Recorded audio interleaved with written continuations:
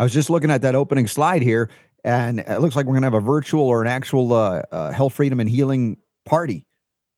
Yes, 4 people are scheduled today. Yeah, look at that. Brian Festa, Emily Thoms, Ashley Tipton, and Kami Moreno. Brian, of course, we the Patriots USA. We got some updates. What if, let's say, you were in Idaho, of all places? You escaped L.A. or California, you went to Idaho, and then a daycare center refused to allow for religious exemption. That happened. We're going to talk about that for sure. Also, in hour 2, we talk about Kimberly Overton, our good friend from the Nurse Freedom Network. Lots of good stuff happening there. Emily Thoms and Kami Moreno continuing the evolution of nursing in America back to holistic, sane practices. I'm very excited about that. That's happening hour 2. The universal flu shot, guess what it's going to be? mRNA. I told you. We got that. And finally, the Fauci amnesia. I forgot everything. I'm too busy running a $6 billion empire. I forgot everything.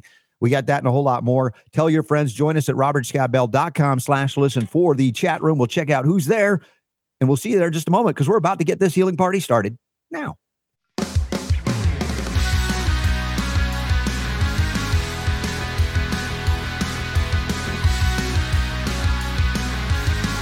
The Robert Scott Bell Show. All right, as we crank up another edition of the Robert Scott Bell Show, many thousands of shows in since opening the microphone in 1999. I was thinking about all those shows. I can't remember them. Wait, no, that's Anthony Fauci. He can't remember stuff. We'll get to that in just a moment. Yesterday, I have to acknowledge, we had a very kind and concerned message from one of our loyal supporters and listeners about a particular topic we covered once or twice. I don't know. This show is about health and healing, and sometimes we hit some topics that some people are going to go, oh, I don't think I want that. I don't like that. I would never do that. Yet there are those that, funny enough, would go, oh, that was awesome. Please do more of that. It's like there's no way you can, especially because we're not narrowcasters, we're broadcasters. But yes, the narrow, if you will, the narrowing is, even if we do politics, it's about the principles of health and healing. I believe that that healing comes from God, not government. And that's going to be our starting point. But when it comes to various forms of natural medicine, healing, and detoxification, there are going to be some things that some of you, like Super Don, are going to go, I'm not doing that. That's okay. That's okay. So you want to share the show, and I know you do, but you're worried, what if they find that one show that you didn't like, that you found offensive? Just say, hey, there's thousands of others to choose from. Don't worry. Just pass that one on by. If you don't like that topic, there's always going to be something, probably more often than not, that you're going to go, ooh, that was really good and interesting. I might want to try that. Because it's funny, because the therapy we talked about yesterday, I don't even bring it up because I don't want to scare any of you off. I got a text from one of my other fans saying, oh, I love that topic. In fact, I'll pay you to do more on that. I just had to laugh. They were being a little bit tongue in cheek on it. But anyway, thank you for being here. First story up is before we get to the guests. So we've got Brian Festa, We the Patriots USA. Emily Thoms going to share some stories about how even in red-leaning states, so to speak, if we talk blue and red, there are those within those states that will deny your freedom, religious autonomy, to not be molested or to have your kids not be molested. By what? In this case, medicine, vaccines. We're going to get to that in a little bit. Also, the Nurse Freedom Network is growing. Ashley Tipton and Kami Moreno are scheduled in hour 2. But first story up, if you go to robertscottbell.com, there is each and every day the headlines for the show. The stories we'll cover, the guests we're going to have on. And Super Don sends them out as a newsletter. He missed yesterday. It was so busy, but he's packed in today's newsletter for you. And if you haven't already subscribed, just go to robertscottbell.com or text my initials, RSB, to 22828.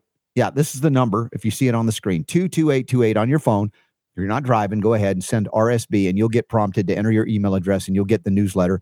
And in fact, I think the poll question of the day surrounds the the topic that was called the question by one of our listeners. Would you dare share the show based on that or not? Here it is. Would you hesitate to share our show with your friends if we did a segment on, yep, I know, urine therapy? I know, gross, ick, yuck, I know. And so the answers are OMG, yes, yuck. No, you guys can talk about all therapies, or you're not sure. So just, get us a little silly with maybe some serious healing topics that are offensive to some. But we can't limit ourselves to only those that are accepted, those therapies that are accepted, or else all we would be doing is talking about pharmaceutical pseudoscience and their mandates. And that's definitely not what this show is about. So the opening story, I think I hinted at this yesterday. This is from The Defender, and I'm looking forward to seeing Bobby Kennedy this Friday night, the 2nd of December in, LA area somewhere. Tony O'Donnell is hosting a big children's health defense fundraiser, and I should be broadcasting live that day, Friday, and that'll be noon to 2 for Pacific time, same time zone, wherever you are. But I say, no, it's not the same time zone, but at same time, wherever you are. I'm not changing it for that day, but we'll be broadcasting live from there. That's the plan. But this headline is big from the Brownstone Institute originally. Wow. Fauci can't recall practically anything in a 7-hour deposition. Subheadline, during 7 hours of questioning under oath relating to a lawsuit alleging he and other Biden administration officials colluded with social media companies to censor COVID-19 related content, Dr. Anthony Fauci said he had no clear memory of details that would shed light on his involvement in speech suppression. What choice does he have? Either he pleads the fifth or he says he can't remember. And that's the Hillary Clinton school of depositions. I don't recall. I can't remember. On and on that would go. And we don't have a transcript from it, but we look forward to that. We've gotten some leaks from it about the things that were revealed. Over 7 hours, as reported by Louisiana Attorney General Jeff Landry. He claims Fauci mostly stonewalled detailed questioning by answering that he has no clear memory. And his quote, wow, it was amazing to spend 7 hours with Dr. Fauci, the man who single-handedly wrecked the U.S. economy based upon the science, only to discover that he can't recall practically anything dealing with COVID response. How realistic is that he's telling the truth? Dude, if he's a sociopath, he's a psychopath. I'm not giving him an official diagnosis. That's just a uninformed, radical, renegade radio talk show host's opinion based on his behavior. He lies, and then he lies about lying. And then he claims he didn't say what he said while he says what he said tomorrow, but not yesterday. You follow? Bobby Kennedy, Robert Kennedy Jr., sent out a tweet. Yes, we do all deserve to know how involved Dr. Fauci was in the censorship of the American people during the COVID pandemic. And that was from Attorney General out of Missouri. Was that? No, Eric Schmidt, the Attorney General of Missouri, also brought the suit along with the Louisiana AG. He said some takeaways include Fauci knew the lab leak theory had merit, but it had come back to him and sought to immediately discredit it. He defended lockdowns. The rest of us don't have the ability to determine what's best for ourselves. Yes, he's an authoritarian. Is that obvious? It should be. In addition, he wrote in the Fauci deposition this week in court, the court reporter sneezed. Fauci wanted her to wear a mask. This is the mentality in November 2022 of the guy who locked down our country and ruined countless lives and livelihoods. He's a wussy. I'm just saying it politely. He's scared. He's afraid. He's a fear mongerer and he lives in fear. Doesn't he look a little bit like a rat? Scurrying about, the lights go on, run, hide, I don't remember anything. Absolutely amazing. There are some bulleted points of this 7 hours. Again, we don't have the transcript, but there's some things that were revealed. It's astonishing that he claimed here that he didn't know things that he obviously knew, right? Fauci has described policy responses that included welding shut the doors to people's apartments and full totalitarian controls on movement as a very organized and well-regimented implementation of social distancing measures. What did I say yesterday in the show?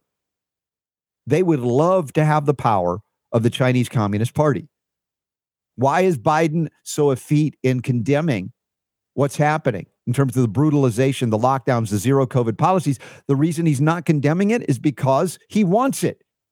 The people in power right now in America want that. The Democrats primarily, although there are probably some Republicans who are authoritarian and would find ways to use those powers in maybe different ways. But this is why no matter what belief you have, if you have an affinity for Democrats or Republicans, you do not want that centralized bureaucracy having such power, because the moment the other party that you don't like gets in, they will wield that power in ways you don't like. Just because you like it now, not a good idea to support it, because when they're out of power, your guys, the other guys you call the bad guys, are going to take over and they're going to use that power and wield it on and against you. This is such an important point that so many people miss or so few people get within the passionate support for Republicans or Democrats, if you are that. We don't claim party affiliation here. We stand on principle. And the primary principle is your rights come from God, not government. And government was instituted among men many, now centuries ago to what? Limit the action of government against the rights that pre-exist government. Isn't that interesting? It's just astonishing. Now, here's some other bullet points we'll go through real quick here.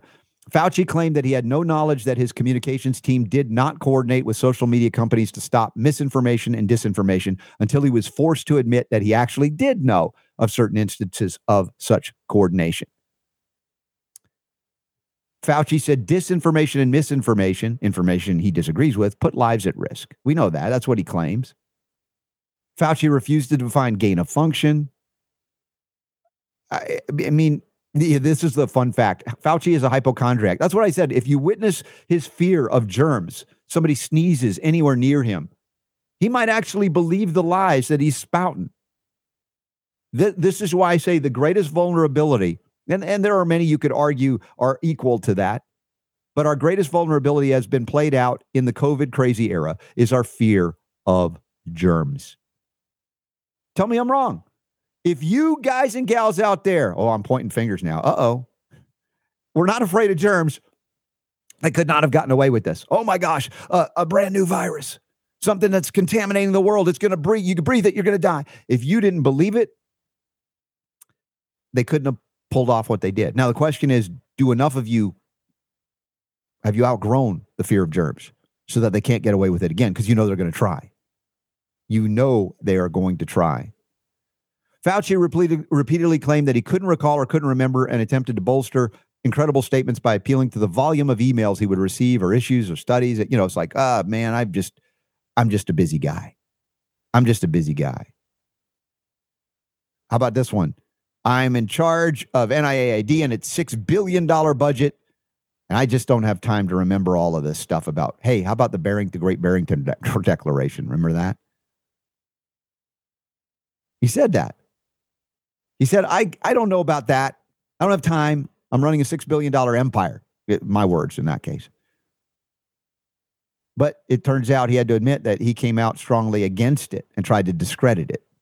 But he didn't have time to pay any attention to the Great Barrington Declaration, which was made by a number of physicians and scientists across the world that stood against the lies and deceptions that we need to shut down and lock down, and that would be the only way we could survive this. The only way we survive this moving forward is if we stand on principle and not fear. What has it been said? God did not give you the spirit of fear. And if fear is creeping in, it means you're off course. And you need to correct course.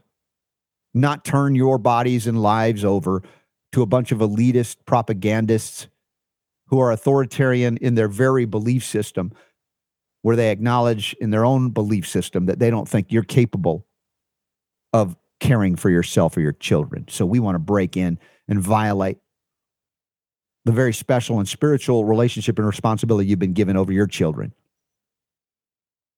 Folks, look to government as the solution for the problems that government creates at your own peril. Let's bring back into the show, I think the second time he's on, Brian Festa is here, and he's brought a very special guest, Ashley Tipton, to talk about some of these things where people have gone off course and look to government to grant us rights that are just privileges and deny the rights that we claim by virtue of our religious beliefs to not be molested and not have our children molested by medicine. Brian, welcome to the Robert Scott Bell Show once again. Hey, Robert, how's it going? It's actually my third time on, believe it or not. See, yeah. All right. I claim Fauci. I can't remember. I've got a $6 billion empire to. Well, it's welcome back. Defense. There's no way to disprove it. It's a great defense, Isn't it though? He's not going to plead the fifth. He'll just not remember. Brian, thanks for being on for the third time. I appreciate you. Love you so much for all that you're doing with Patriots USA.org. And we have that linked up, of course, in the show notes at robertscottbell.com. And why don't you introduce Ashley here for us and why she's on with you together today? So we have today Ashley Tipton from Meridian, Idaho. She is a client of ours, our first Idaho client here since we've relocated. We recently relocated the business to Idaho, the greater Boise area. We were previously in Connecticut. If you remember, I think the first time I was on your show, we were still located in Connecticut. And so we're now in Idaho. And Ashley came to us because, believe it or not, some of the same things that we were seeing going on in Connecticut with regard to vaccinations, with regard to religious exemptions, are now going on in Idaho. And Ashley had an experience at her daughter's child care center at the daycare in Meridian called New Horizon Academy. And apparently they do not respect the laws of Idaho. There's a very clear statute in the state of Idaho that says that you cannot force a child to be immunized. You have to allow an exemption. And for daycare centers, if you are a licensed daycare center in the state, and I can get into that more specifically in a moment, but just to introduce Ashley, that's how we got connected, and we're taking on her fight now. We're going to take it all the way to court. Ashley, how did you find We the Patriots USA and Brian?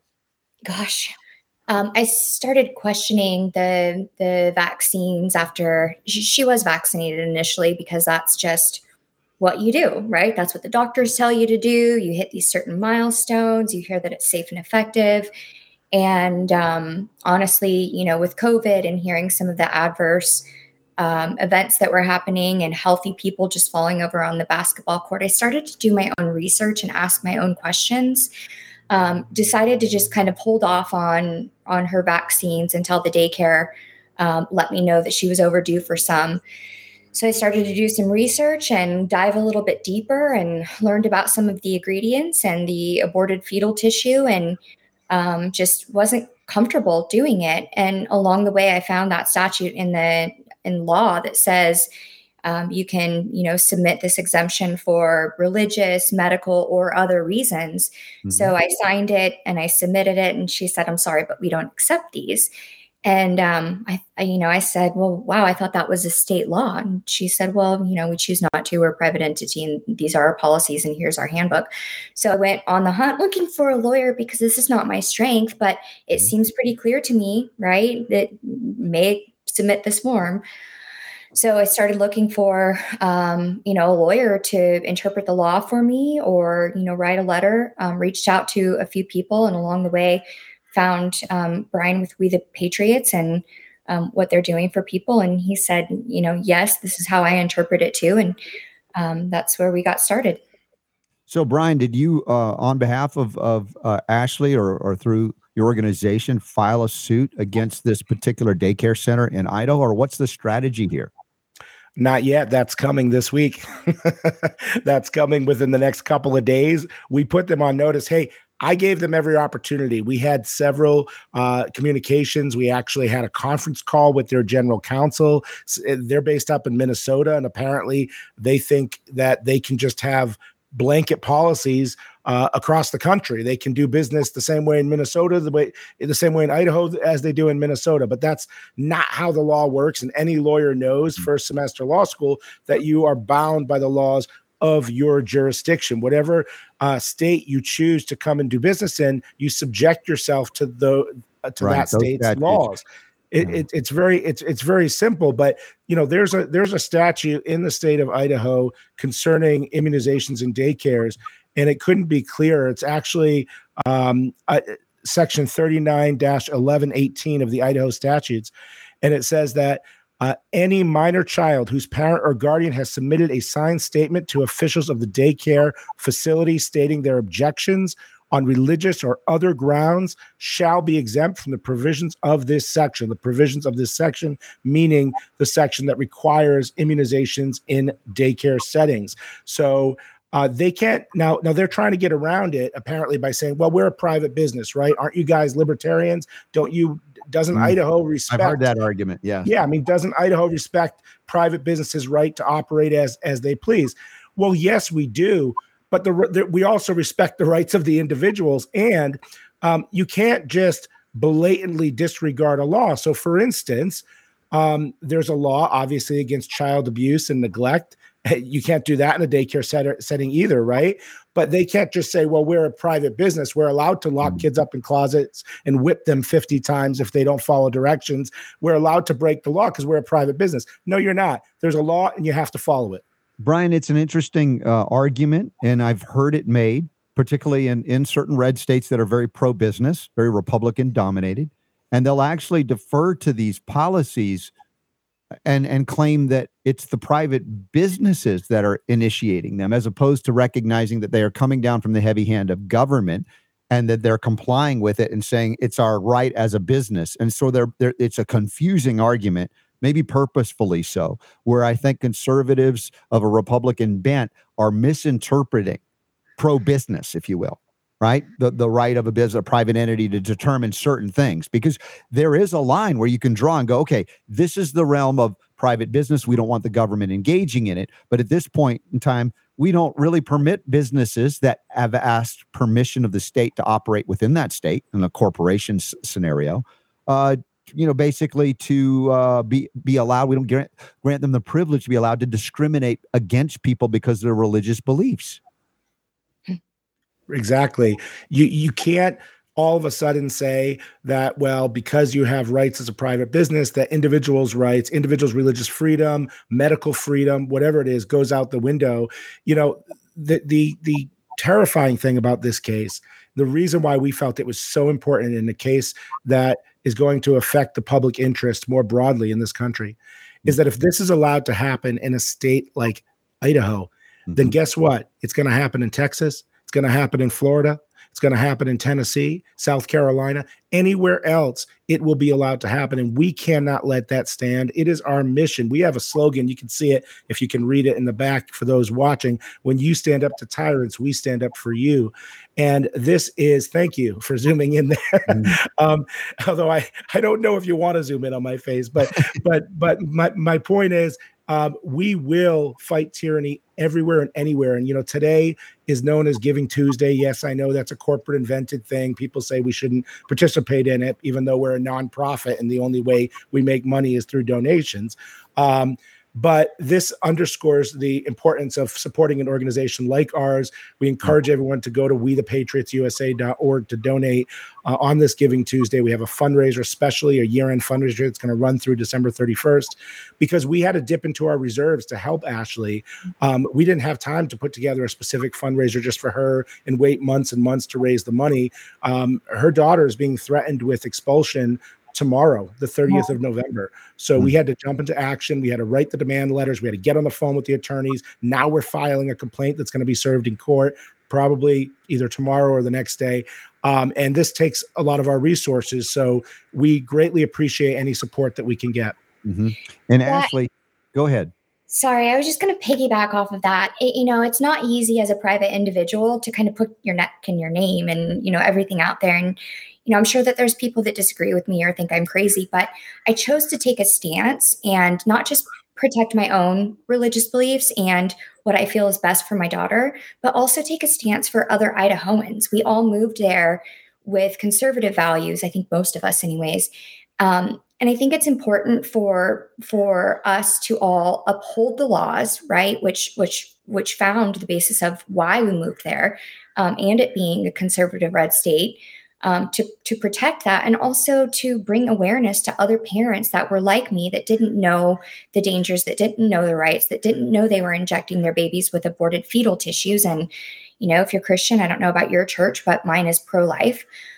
So I just pray that this is not just for me and my daughter, but for other parents, to arm them with the truth, right? God wants everybody to know the truth, to exploit the lies, and to just protect everybody's choice as a parent to choose for religious or otherwise. They're not just denying a religious exemption, they're also denying any exemption, which is against the law.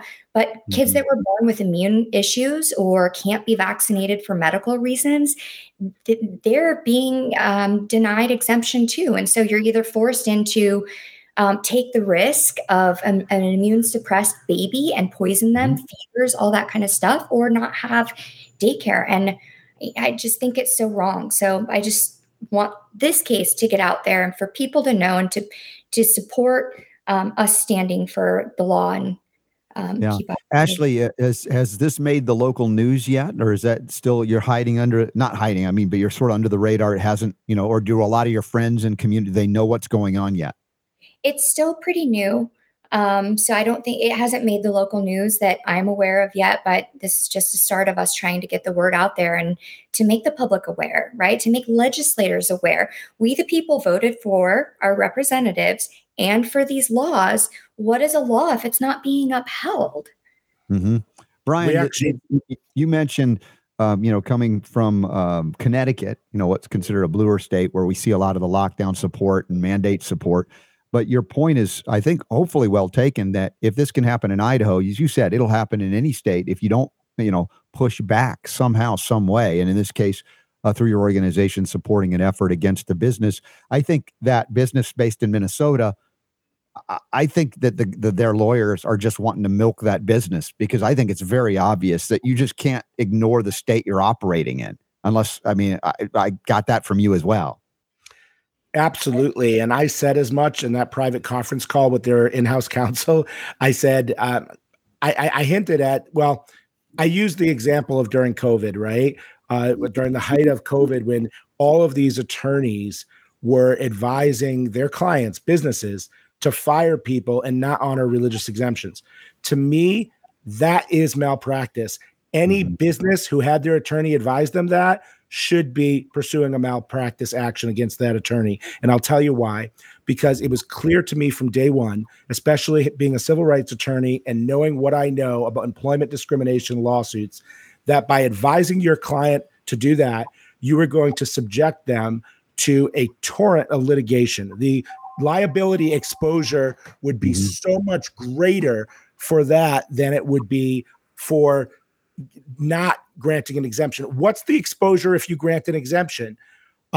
If you do grant the exemption, what's the exposure that somebody's going to catch COVID and try to say that they caught it in the workplace when they've been to church and they've been to a restaurant? Yeah, it's an unprovable assertion. Yeah. How are you ever going to prove that? The liability exposure was almost zero if you grant the exemptions, and it was tremendous by denying the exemptions. So if you sat there as an attorney and told your client, deny these exemptions, fire all these people, you're guilty of malpractice. Well, and you actually hinted at that. Was there a response from the other side when you did that? No, I mean, at one point she was like, thanks for telling me how to be a lawyer. She got kind of defensive. Colton and I, we're on the call. Colton Boyles is local counsel here in Idaho, and he's working with us because we just came into Idaho, so we don't necessarily have all of our Idaho attorneys. So he's local counsel. And, she didn't agree with our arguments, and then they referred it to outside counsel. So now they've brought an outside law firm in to represent them. Listen, these arguments are spurious that they're making. They are not legally sound. We feel very, very confident that we are going to prevail here and set a standard for all other daycare facilities, not only in Idaho, but across the country. You have to obey the laws. Idaho's law is a personal belief.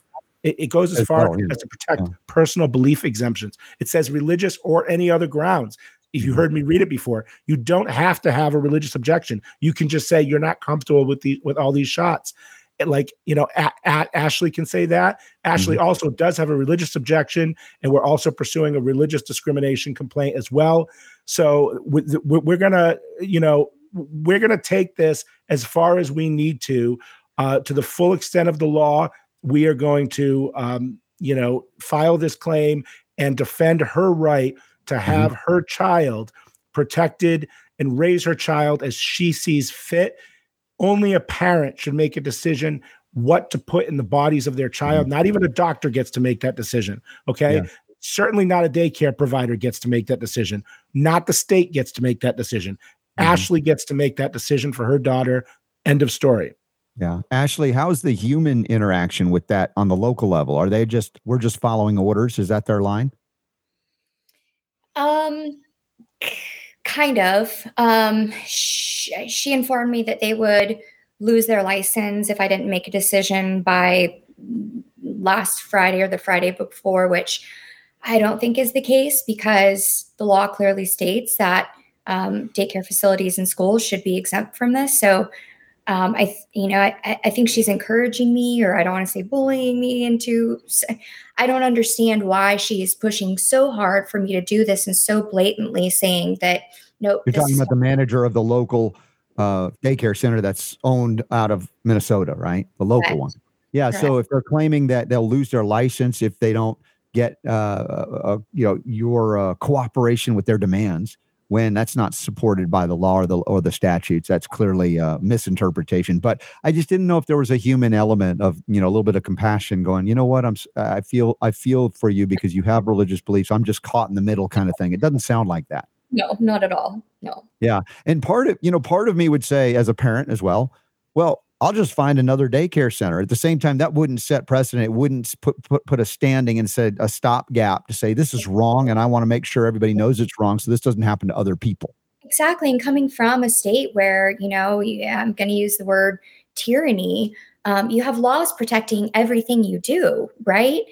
And I feel like it's important for us to take a stance at this level before it gets further and further away. I have posted on social media, does anybody know of daycare that, allows for exemptions or have any recommendations, and gotten a lot of comments like find another daycare. And I'm sorry, but I don't agree with that. I think that we as parents have to stand for, first of all, the state law, and second of all, the freedom to choose what goes in our bodies, our children's bodies. And I feel like if people like me or me in particular don't take a stand, we're just going to continue to get our rights infringed upon. And I don't want to let go of my religious beliefs. God's already been, kicked out of everything, right? And maybe not as much in Idaho, but school systems, governments. And I'm just not okay with allowing it to continue. How about other family members? Do they know what's going on? I'm obviously immediate family, but you've been spending time in Thanksgiving probably with extended family and friends. Are they aware of what's happening here? Oh, yeah, absolutely. And they're supportive. I think, most parents in my family and in my community and everybody that I know believe in parental rights, whether it's a vaccine or cancer treatment or education or religion. If you're Christian, if you're Catholic, if you're Jewish or Hindu, you follow those beliefs and you raise your children in a way that you feel is best. Brian, how many cases like this have you had to handle so far from various states, or is this like the first? I can't imagine it's the first time because you've been dealing with this for a while.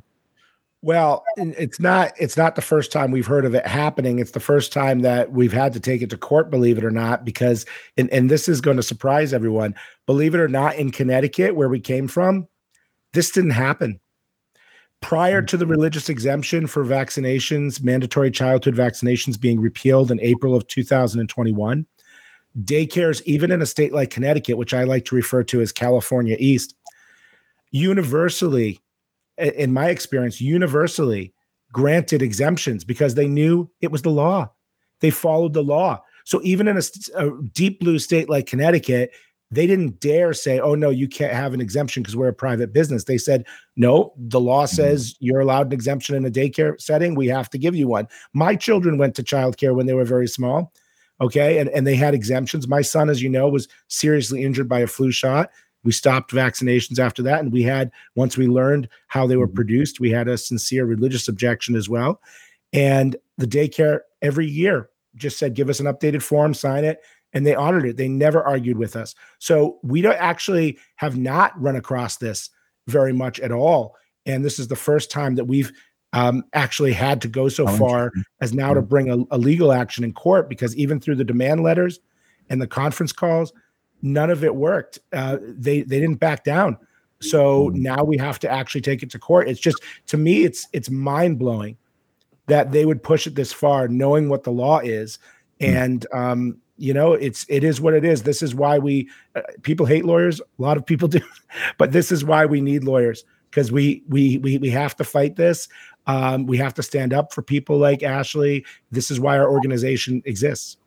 Ashley, you obviously out in the workforce, otherwise you'd probably be able to take care of the kids at home and not need daycare. Is there what angle on work do you do? Is it in the legal profession? It doesn't sound like it. Not at all. Not at all. I'm far away from legal. I work remotely for. Yeah. I work remotely for a software development company related to the health insurance industry. So not quite into the dark side of legal, but also on a dark side of itself. Well, don't tell your employer that I believe the most dangerous thing you can have in America is really good medical insurance. But back to what you were saying as far as this being in Idaho, Rob, I would suspect that nobody stood up before, right? I would suspect that nobody has ever said, "Oh, you don't allow for these. Oh, let's check the law." But the law says. They never questioned it. And whether you're a parent, a Christian, a non-Christian, if you have any stake at all in being interested into what goes into your body, you should be interested and you should be invested in this case and our legislation, because guess what? Once that COVID vaccine gets added onto the list after all of these injuries, if you want to say in what goes in your body, you need to take a stance now, because that's coming, right? And it just keeps coming and coming. If not now, then when? If not you, then who, right? If not me, then who? And do we expect somebody in government to save us from the actions of government? And that's the interesting thing, Brian, I have to think about sometimes when we go into the courts to seek redress, if you will, that oftentimes these courts are heavily biased in favor and defer to, government experts in some cases. Although I think in this case, the statutes probably in Idaho are so clear, it would be hard to rule in the favor of a company that's from out of state operating in state that says, oh, no, we're going to follow Minnesota's state statutes instead of Idaho's. Yeah, I mean, that's not quite what they said, but I mean, the bottom line is they don't think that this statute applies to them because they're a private business. Nowhere in the statute does it say this is only for a publicly funded daycare or something. It says very clearly any licensed daycare facility. Well, unless they're going to come as a defense that they're an unlicensed facility, which I would not advise them to do if I were their counsel, they're going to find themselves in trouble here. So I'm really racking my brain trying to figure out what their angle is here. In one of the letters to us, they did cite some administrative guidance that had been given by the Department of Health and Wellness in Idaho years ago, I think, stating that supposedly private, it doesn't apply to private businesses or something. Or I mean, even if that's true, it doesn't matter because the Department of Health and Wellness does not make law. Law is controlling. Even if they issued administrative guidance, it's not determinative. It's not, I mean, it's the legislators that we elected in the state of Idaho, as Ashley said, they're the ones that made this law, not some state. But we've seen in the COVID era that the departments of health have basically written law without writing law, and everybody is supposed to follow it. So, there's been an abdication, if you will, of the various, let's say, constitutionally authorized ways to make law, right? On the federal level and the state level. We've seen that time and time again. And these I'm going to say these health agencies are just out of control. They need to be called back in. And it's interesting what you bring up about licensed daycares, for instance. Look, if they want to set up a private membership association and say only vaccinated kids, I think there could be an argument for that, but they're not operating in that way. It's not a membership club. It's a public, it's an accommodation, right? You're putting out a business open to the public. So unfortunately or fortunately, you are now under the auspices of those statutes. If you want to establish a private club and say, hey, we are not, that's not part of this, so you have to agree to our terms to be part of the membership. That's a different story, but that's not what they're doing. No, it's not. You're absolutely right. In that case, we're at a private membership association. I would agree with you. They would have an argument, and this statute would not apply because it clearly says it only applies to licensed daycare facilities. Right. Well, this is another nuance that I think is important, and a lot of people are waking up to it, I think, in a profoundly positive way, because if we want to, again, look at the government for the solutions to all the problems that government creates, even sometimes in writing vague laws, if you will, or statutes that then are subject to this interpretation, and it's these never-ending battles, right? This one, I perceive is much more clear-cut in terms of what's going on in Idaho.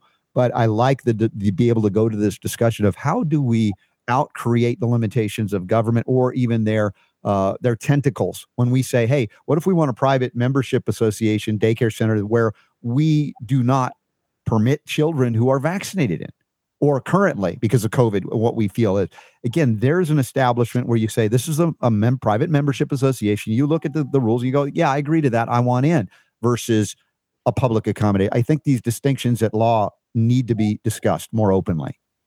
Absolutely.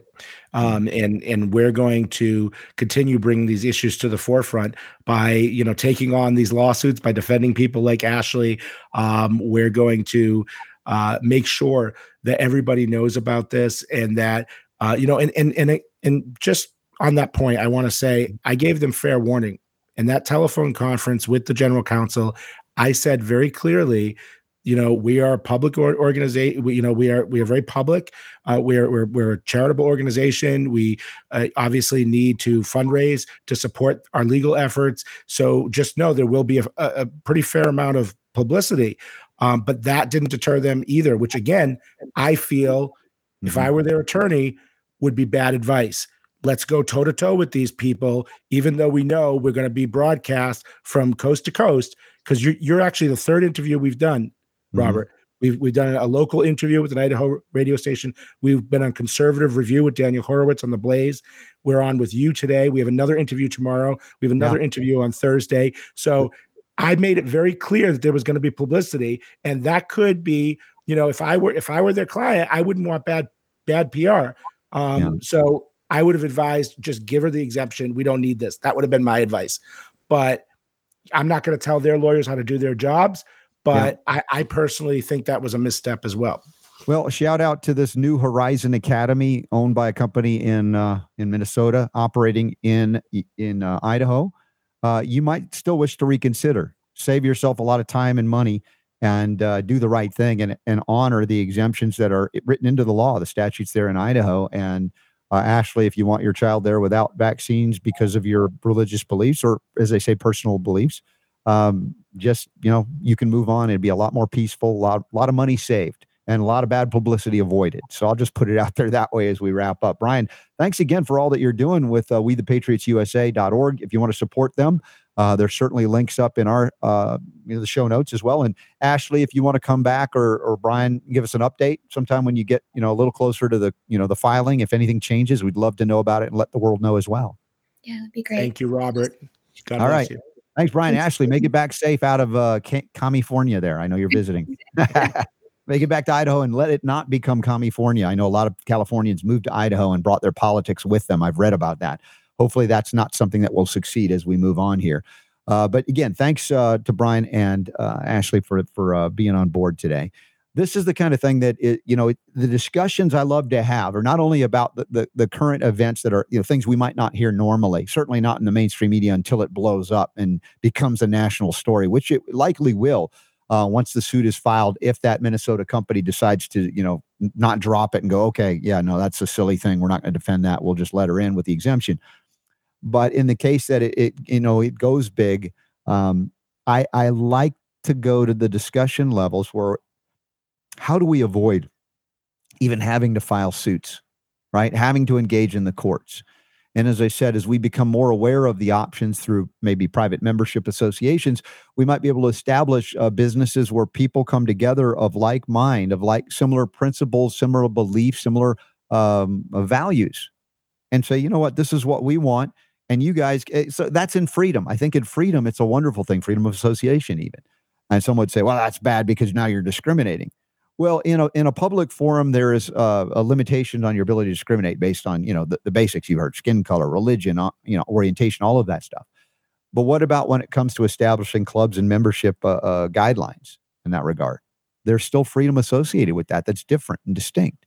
And some people would say, well, no, we don't like that because we don't want anybody to be able to discriminate against anybody for anything.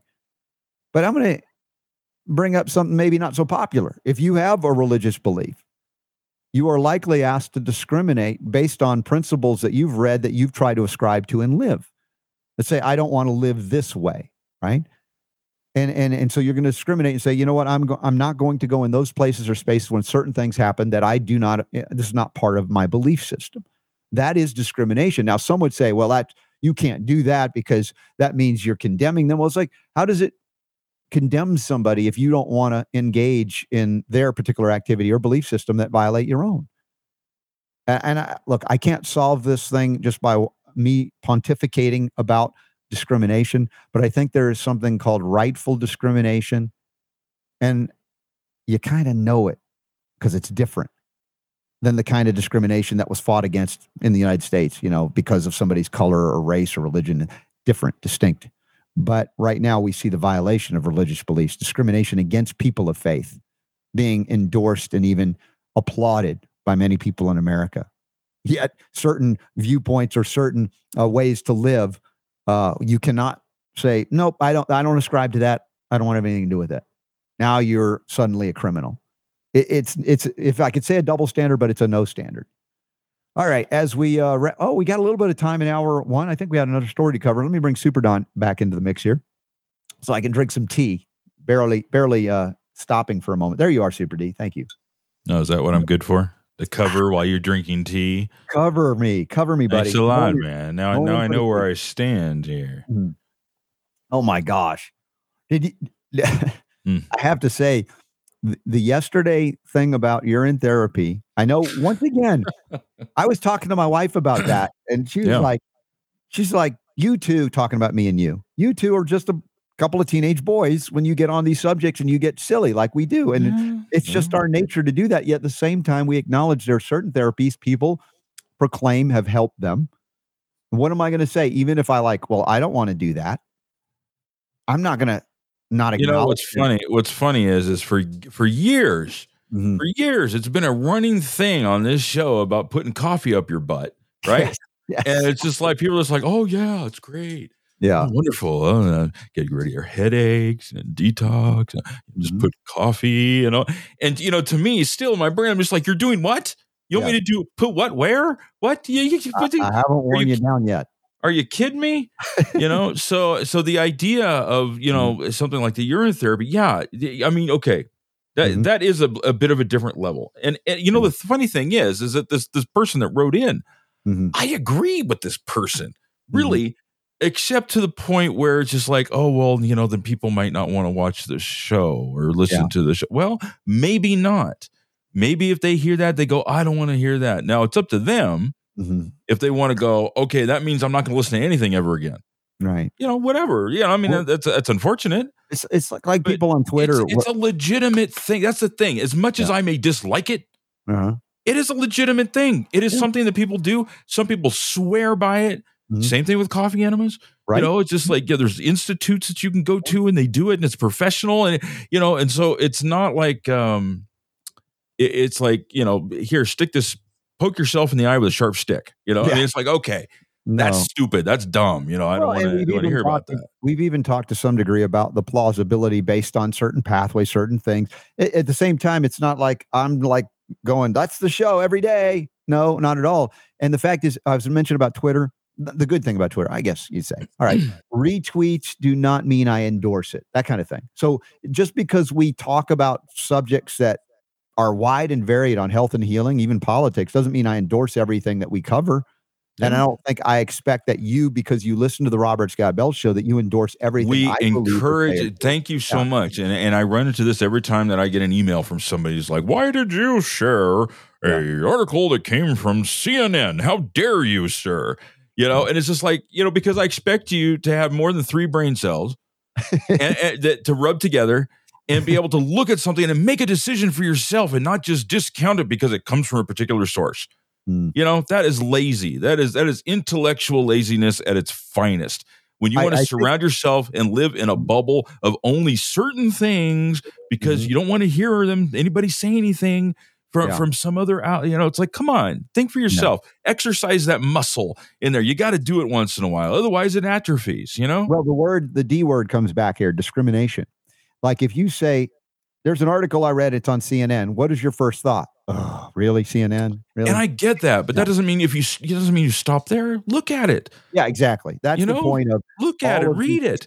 Because listen, I sound like a broken record, but when you do that, it accomplishes 2 things. I mean, if you are so afraid of CNN, if you are so weak that you're afraid that if you go to as soon as you hit CNN.com calm. Suddenly, you're going to be possessed by the propaganda demon, and you're not going to be able to think for yourself ever again, and you're going to fall into the 7 layers of hell. It's like, no, it's just a website.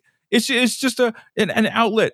Read it. There is stuff that is legitimate on that website. There's good information on there. You just have to be willing to put in the effort to weed out the bad and look at the good. It's a good exercise. It really is. Who are you? What have you done with Super Don? Dude, that's just one of the things that I can't. Come on, guys. The passion coming through. No, this is not an endorsement of CNN either. It's not. I don't endorse anything or anybody. No. It's all fair game to me. Yeah. You know what? And it's just, think for yourself. Anyway, let's talk this article you found, and I think I mentioned it yesterday. I'm not sure it's the same one, but this goes to the heart of what I've been talking about ever since Al Gore went Al Gore, right? How many times have I said, if Al Gore went out and talked about global toxicology and the environmental impact of poisons, toxins, synthetic man-made things, I've been like, Al, my buddy, my pal. But he didn't. And all these environmentalist wackos, yeah, I said that, go into the climate, the cooling, the global warming, the change, the weather, and they have no, I would say this, limited scientific substantiation to say that humans are the cause of any shift in climate.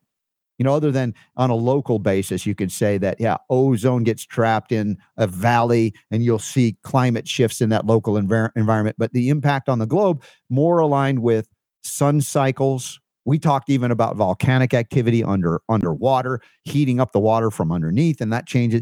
But man-made, again, this is something that is designed to fool you, to fake you out so that you will give up your autonomy, your freedom to utilize the substances of creation. Yes, oil is even part of the substance of creation, although it can be certainly synthesized into toxic components. And there's certain aspects of combustion of oil that can create toxic pollutants.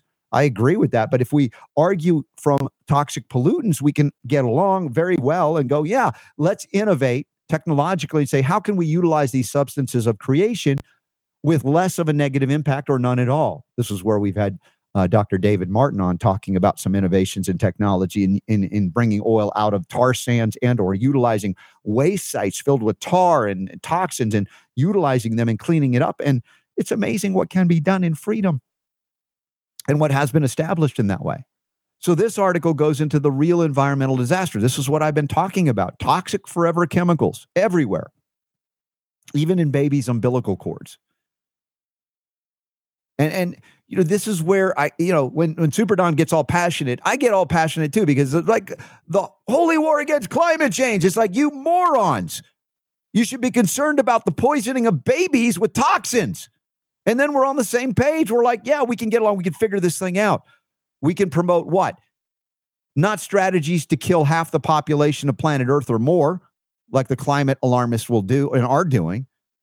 But we can establish strategies of cleaning up the bodies that have been so poisoned, whether it be adults, elders, or babies.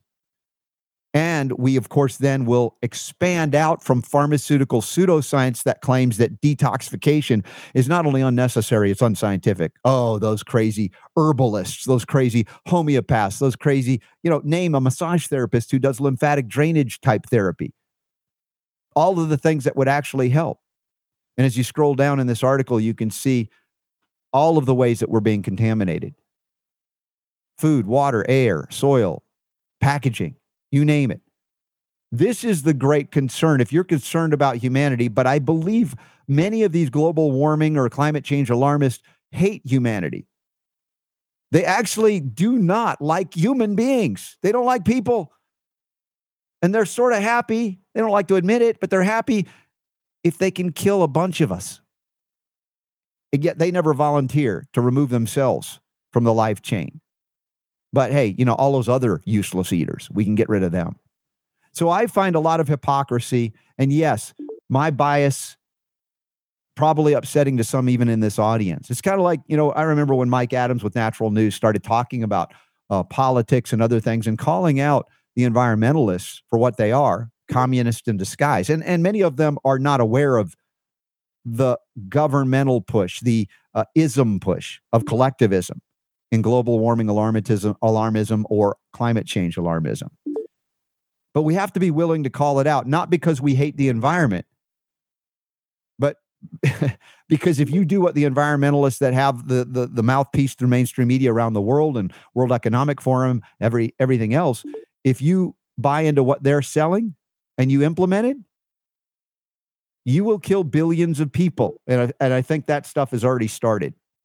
So that's the kind of thing we're talking about. And we'll be talking about, your comments and questions. Maybe you just are disgusted by what I've just said, or maybe you want me to go deeper into it and have other guests to do. We've done that from time to time.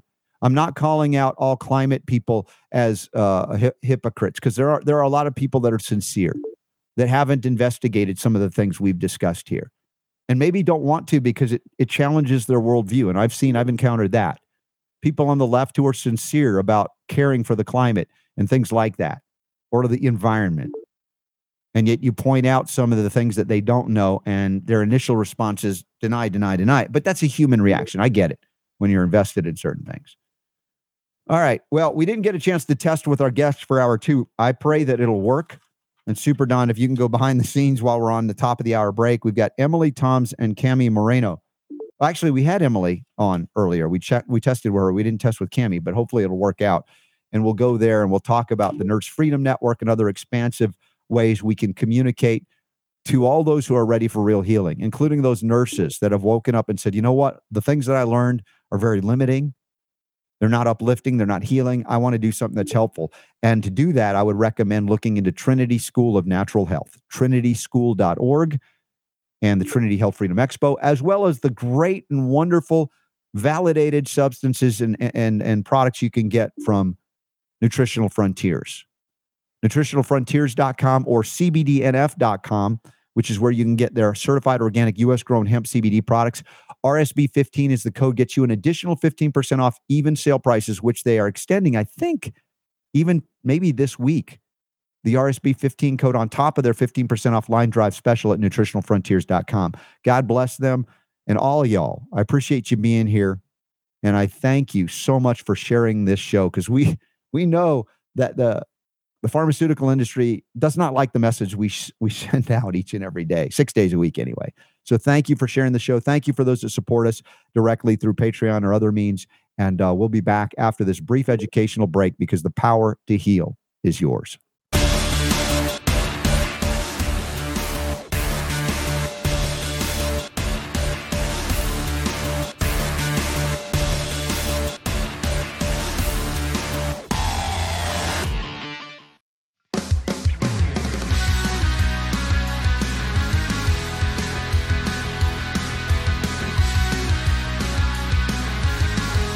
Robert Scott Bell Show.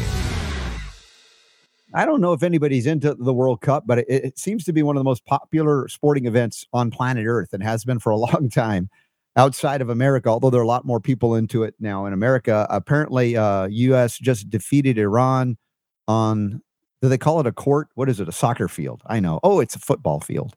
1-0, as they say. USA defeated Iran. So that means it looks like they'll advance to the knockout stage. I just say that super ridiculous. Were there like riots and fights and fires and bombs? I don't see any evidence of bloodshed other than your man. They were really playing. They were playing that up. I noticed on Drudge that they were saying that people were worried that everybody was tense and they thought. Okay, I think this might be the guess. So carry on. Okay, carry on. All right. So anyway, from there, I want to just go to the opening story of hour 2. You can see it at robertscottbell.com if you haven't received the newsletter, because you haven't signed up. So come on and just join us on the newsletter by subscribing at robertscottbell.com or texting my initials RSB to the number 22828. That is 22828. Send RSB, and you'll be prompted to enter your email address. Now, another thing we've been covering over many, many, many years of the Robert Scott Bell Show is flu shots. We talk about flu season. No, it's not flu season. It's flu shot propaganda season. And over the last few years, before even COVID came, the in front of everybody's consciousness, we saw attempts, or let's say trial balloons, for the universal flu shot. Y'all remember that?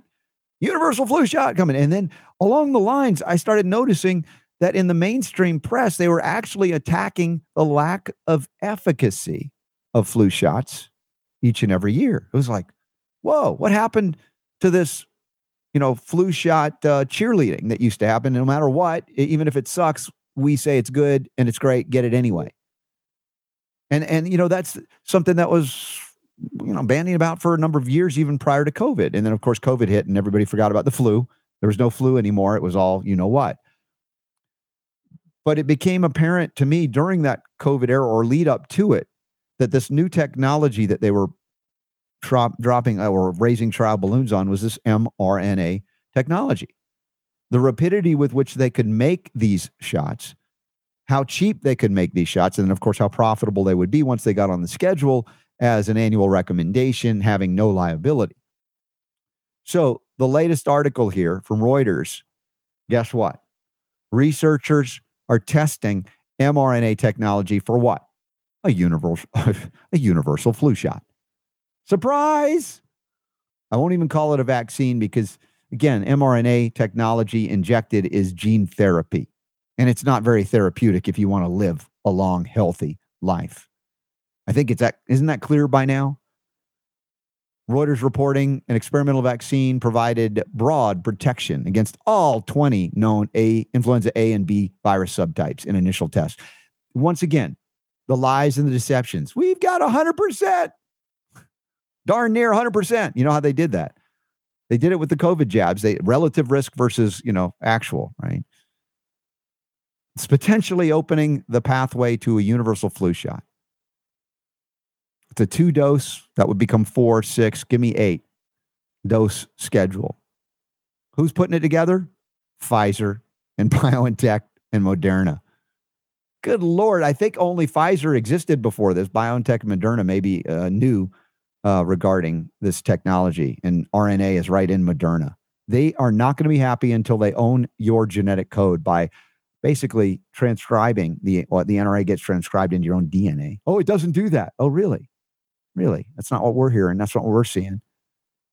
But then they also admit that a universal flu shot would not mean an end to flu seasons, but it would replace the guesswork involved in the annual flu shots each year. Oh, did they say that? You mean it's not just Robert Scott Bell saying that it's a guess? They get it together at the CDC or wherever, and they go, here, let's put each influenza strain on a dart. Let's throw it to the dartboard and see where it lands. And the ones closest to the hole, we're going to put those in the flu shot this year. This is before mRNA. Of course, people go, well, it's not that. They're not actually throwing darts. Like I'm saying, they're actually throwing darts. You get the picture. We're guessing. Oh, but it's an educated guess. But it's still a guess.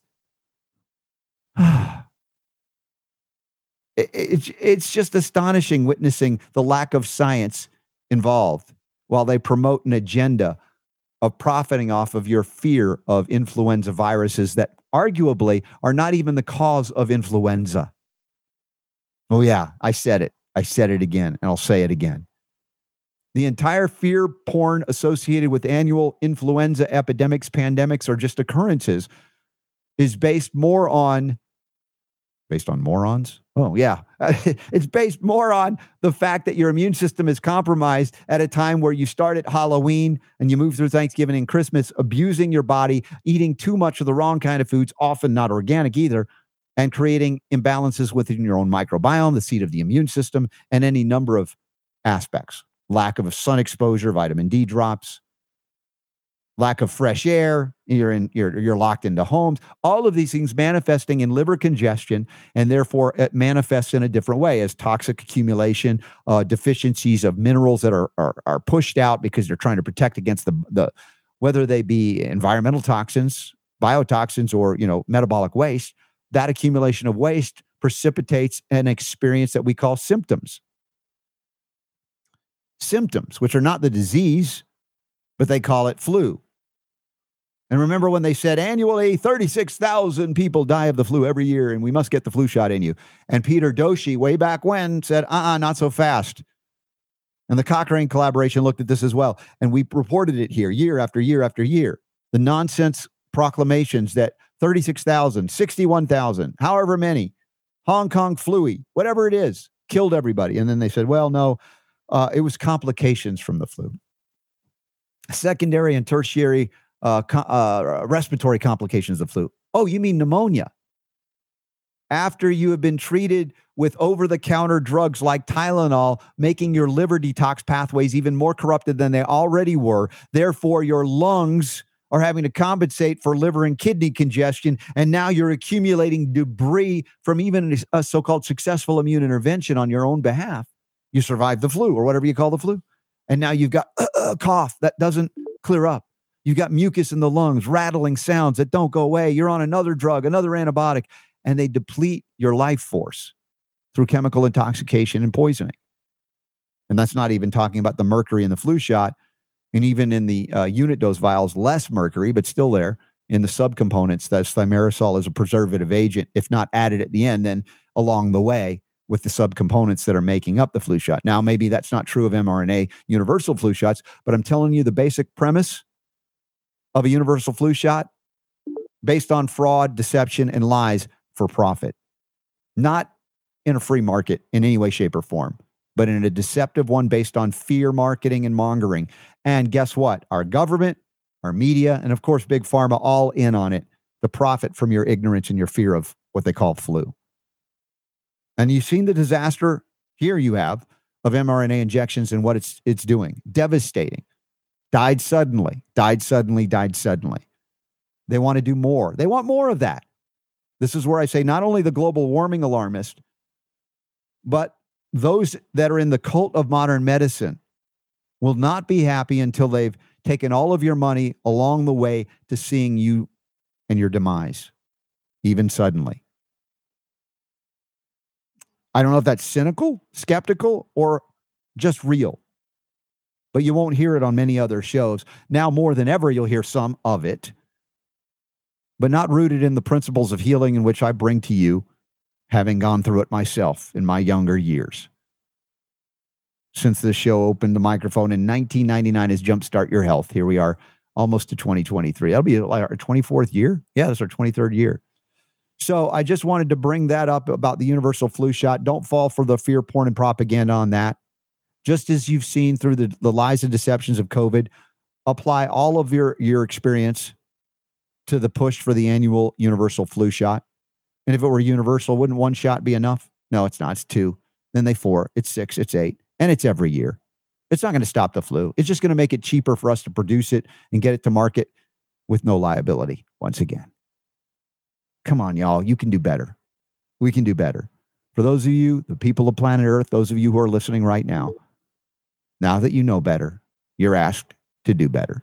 So thank you for being here on the Robert Scott Bell Show. Hour 2 commences. I know we've got a couple of guests. Super Don's been, I see, working behind the scenes and getting them tested. Now we had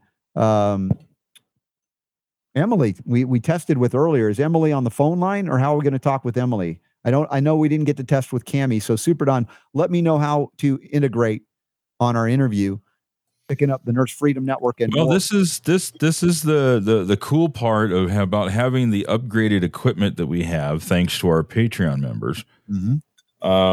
I've got Emily on the phone. Now, Kami has been trying to connect the normal way that people connect here, and it looks like her internet keeps going in and out. She keeps dropping and reconnecting. Okay. So we can do one of two things. Let's bring Emily up here. Emily, you there? I'm here. Yes. Hello. Okay. So here's what I'm going to suggest. We could either just have you on, Emily, just to kind of talk about the story and what happened and all that stuff. Or I've never done this before because this is all new technology for us. I could try and add Kami to the phone call, like on a group phone call on the phone. So let me go ahead and say something real quick, Don. Okay. Yeah. Kami and I actually frequently do group calls. Okay. So if you want, I've done it with her a bunch of times. Yeah. I'm sorry? Text me her, or actually, you want to add her onto your phone? I can add her in right now. Why don't you do that? Why don't you do that? I'm gonna put you on hold here for just a moment while you get her on the phone. Yeah, once again, acknowledging you guys, your generosity to get us these boards, that we can actually do this when we have difficulty in getting guests that we want to feature, and they can't make the technology for whatever reason. Yeah, and yet now we have the ability to do that via phone, so we can still get the interview, which I'm excited. So we're scheduled to have, and you just heard from Emily Thoms, and we're scheduled also to have Kami. Fascinating duo, shall we say. Emily, a wife, mother of one, and RN paramedic first responder for 10 years before she went to nursing school. The things she's seen through COVID, she's really woken up in a positive, profound, and powerful way and wanting to do better. As I said, when you know better, don't you want to do better? Emily is like that. And then we have Kami, who we're going to try and get on, Native Hawaiian, Native American, Navajo tribe, wife, mother of 3, proud Christian, advocate for medical freedom. And she works at a PACU nurse and is that pediatric acute? Give me well, she'll tell us when she's on. She's working on her master's in nursing degree, and they both connected, I believe, with Kimberly Overton from the Nurse Freedom Network, who's going to be hosting an event, kind of piggybacking along with Doctors Terry and Stu Warner, where their Health and Freedom event, their parent wellness group, parenting wellness group, in Orlando, Florida, the first weekend of January 2023, where I'll be there for that. And I look forward to seeing everybody that can attend. So Super Don, let me know if we've got them both on the line. Let's bring it up here. We'll just take a crap sheet here. How are we doing? We are both here. We're doing great. Yeah, we're both here. Yay. All right. Hooray, Wait, Emily where are and the kids? Kami. Hold on. The children say, there we go. Got it. All right. And the kids go wild. Hooray. All right. So we didn't get a chance to talk to Kami before the show, but I know, Emily, you're there. So if you can introduce yourself and Kami, let us know what you're doing. I try to set the stage and also make the connection to our friend Kimberly Overton with the Nurse Freedom Network. And I know we got a big event coming up in January down in Orlando at the Hyatt where we'll be at. So set the stage for us, Emily. Yeah. So thanks, Robert. And I just want to mention Kami and I will actually both be at that event in Orlando on the 5th and the 6th of January. So we'll be there. And if anybody has any questions, or we're hopefully going to kind of have a template of what we did and the steps that we took to overcome our situation in nursing school for other nursing students. So hopefully we're hoping to have that all together then, so that we'll be able to pass that out and kind of give every nursing school is different, but just at least the steps that we took to be able to overcome our situation. Mm-hmm. So for me, I think you already kind of described me a little bit. I started off my career in the healthcare field when, I was pretty young, and I've been a paramedic for about 12 years now, and I worked in the 911 system for 10 years. Prior to that, I was a wildland firefighter as well. Currently now, after graduating nursing school, I'm still instructing the EMT and paramedic program here in the small community that I live in Prescott, Arizona. And so that's what I'm doing right now. I did take a nursing job for a few months, and unfortunately, I've seen a lot of what I was seeing during my time in the hospital in this, job after schooling. And so it was just really difficult for me to stay in that situation. So I decided to just take a step back from nursing and just kind of see where I'm going to be led to next. My heart and where I feel I'm being drawn to is more holistic medicine and treating. Oops, we just lost you. Super Don, I'm bring you back. Oh, there you go. Did I leave? Yeah, when Super Don cut the video off, I'm trying to put an image up of you guys so everybody sees who we're talking to, not just hears you, since we also do a video show. So no problem. Carry on.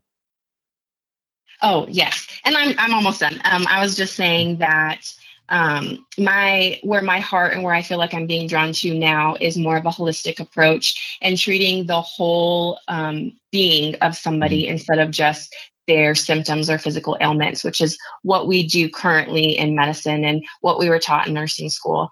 And I think, Kami's along the same lines as me. We both really want to treat the patients entirely, spirit, mind, and body. And so that's kind of where we're being drawn to right now. We don't know where that's going to lead us in the future, but that's me. And speaking of Kami, who's on the phone now as well, you can't get any more native than that. Native American, Native Hawaiian. Dude, you've got some like street and jungle cred. I love it. Thank you. So I am a mother of 3. I'm a wife.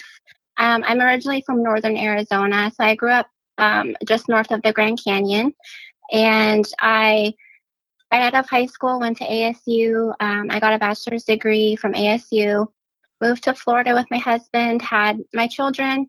Luckily, I was able to stay home and raise them. And when my youngest was of school age, I decided to go back to school. I wanted to go into the medical field when I was younger, but was persuaded to pursue business and a different degree. So my bachelor's degree is in business and communications, but I felt called back to the medical field. And so as a mother, I felt that the best option for me was to go into nursing. And so that's what I pursued for years and graduated. And now I'm a PACU nurse, which is just, I recover patients when they get out of surgery. So I do endoscopy, which is the fun colonoscopies, the EGDs, as well as general surgery recovery. And like Emily, I feel like I'm being called more to treating patients as a whole person as opposed to just treating their ailments and their symptoms. I don't believe in just throwing medications at somebody and then giving them another medication to combat side effects from their first medication. And it's just a vicious cycle. I don't see much of that in surgery, but I know that that is very prevalent amongst other areas of the medical field. Kami, your nursing education is an offshoot of the what we call the traditional medical doctoring education, which was changed and altered in 1910 by the Flexner Report, which basically limited educational training in medical school and, of course, the anything, and it's an outcropping, whatever's connected to nursing, to primarily drug therapy, right? That everything is a drug deficiency and it must be approved by the FDA, and it's toxic poisoning of the body. And I think it's absurd to think you can poison the body back to health, even if there's a place, like you said, for surgery, for life-saving interventions. I agree. So the question is, how much of the 2.5 or so years now of COVID woke you up to this reality versus what you knew of nursing and medicine before that? Well, to be honest with you, I myself, and I know Emily is the same, I've never been an advocate really for throwing medications or even vaccines at people. And that kind of is where I've always been conflicted, not just during COVID, but before. My own daughter, when she was, under 1 year old, had reactions to vaccines. And so I remember, being in Florida with my two youngest, and the vaccination schedule at the time in Florida was different than in Arizona. And that kind of woke me up to, why is the Arizona schedule different than Florida? Science is science. Why isn't it the same all across the board? And so there were things here and there that I wasn't dismissing or turning a blind eye to. I just feel like, during nursing school, there came a point where my husband said, do you know that you're just studying sicknesses and then studying the medication to give somebody? You're not really treating them. You're not treating the your husband said that, brought to your attention? Yeah. What is his? And he's not in the medical field, so he was an outside perspective witnessing that. Yeah. That's brilliant. I can't wait. Is your husband going to be there? I'd love to meet him in Orlando at the event. Oh, yes, he will. My husband will be there. Both of our husbands will be there. Awesome. And Scott, Robert, I don't mean to interrupt, but I do kind of want to chat about that topic real quick, if that's okay, or if we need to move on. No, we're good. Go ahead. So for me, with my background, I agree with Kami, but I do have to say I was actually, I say raised. Because I started my healthcare career so early in life, I was raised in traditional Western medicine. And so working on the ambulance, I've given medications to hundreds, if not thousands of patients. And they've gone from life-threatening. Absolutely. They're going to die without this medication that I'm intervening with. So I've seen that. And that's what my life was for 10 years. And so really, I was I wouldn't say that I was on the far opposite end, because I definitely didn't agree with taking unnecessary pharmaceuticals, but I was on the other side of things saying, you need to get your children vaccinated. You need to be vaccinated. You need to take these medications because they're going to help save your life. So I was drastically woken up during nursing school. And I'll be completely honest here. When this all first, came out, and these vaccines, before they were required for our schooling, I was looking into them and I was deciding which one I was going to take. I didn't feel comfortable with the mRNA ones because those are untested. We don't have any other vaccines. I was never given those as a child, but there were other ones that were along the similar vaccinations that I got as a child. And I felt completely comfortable with them.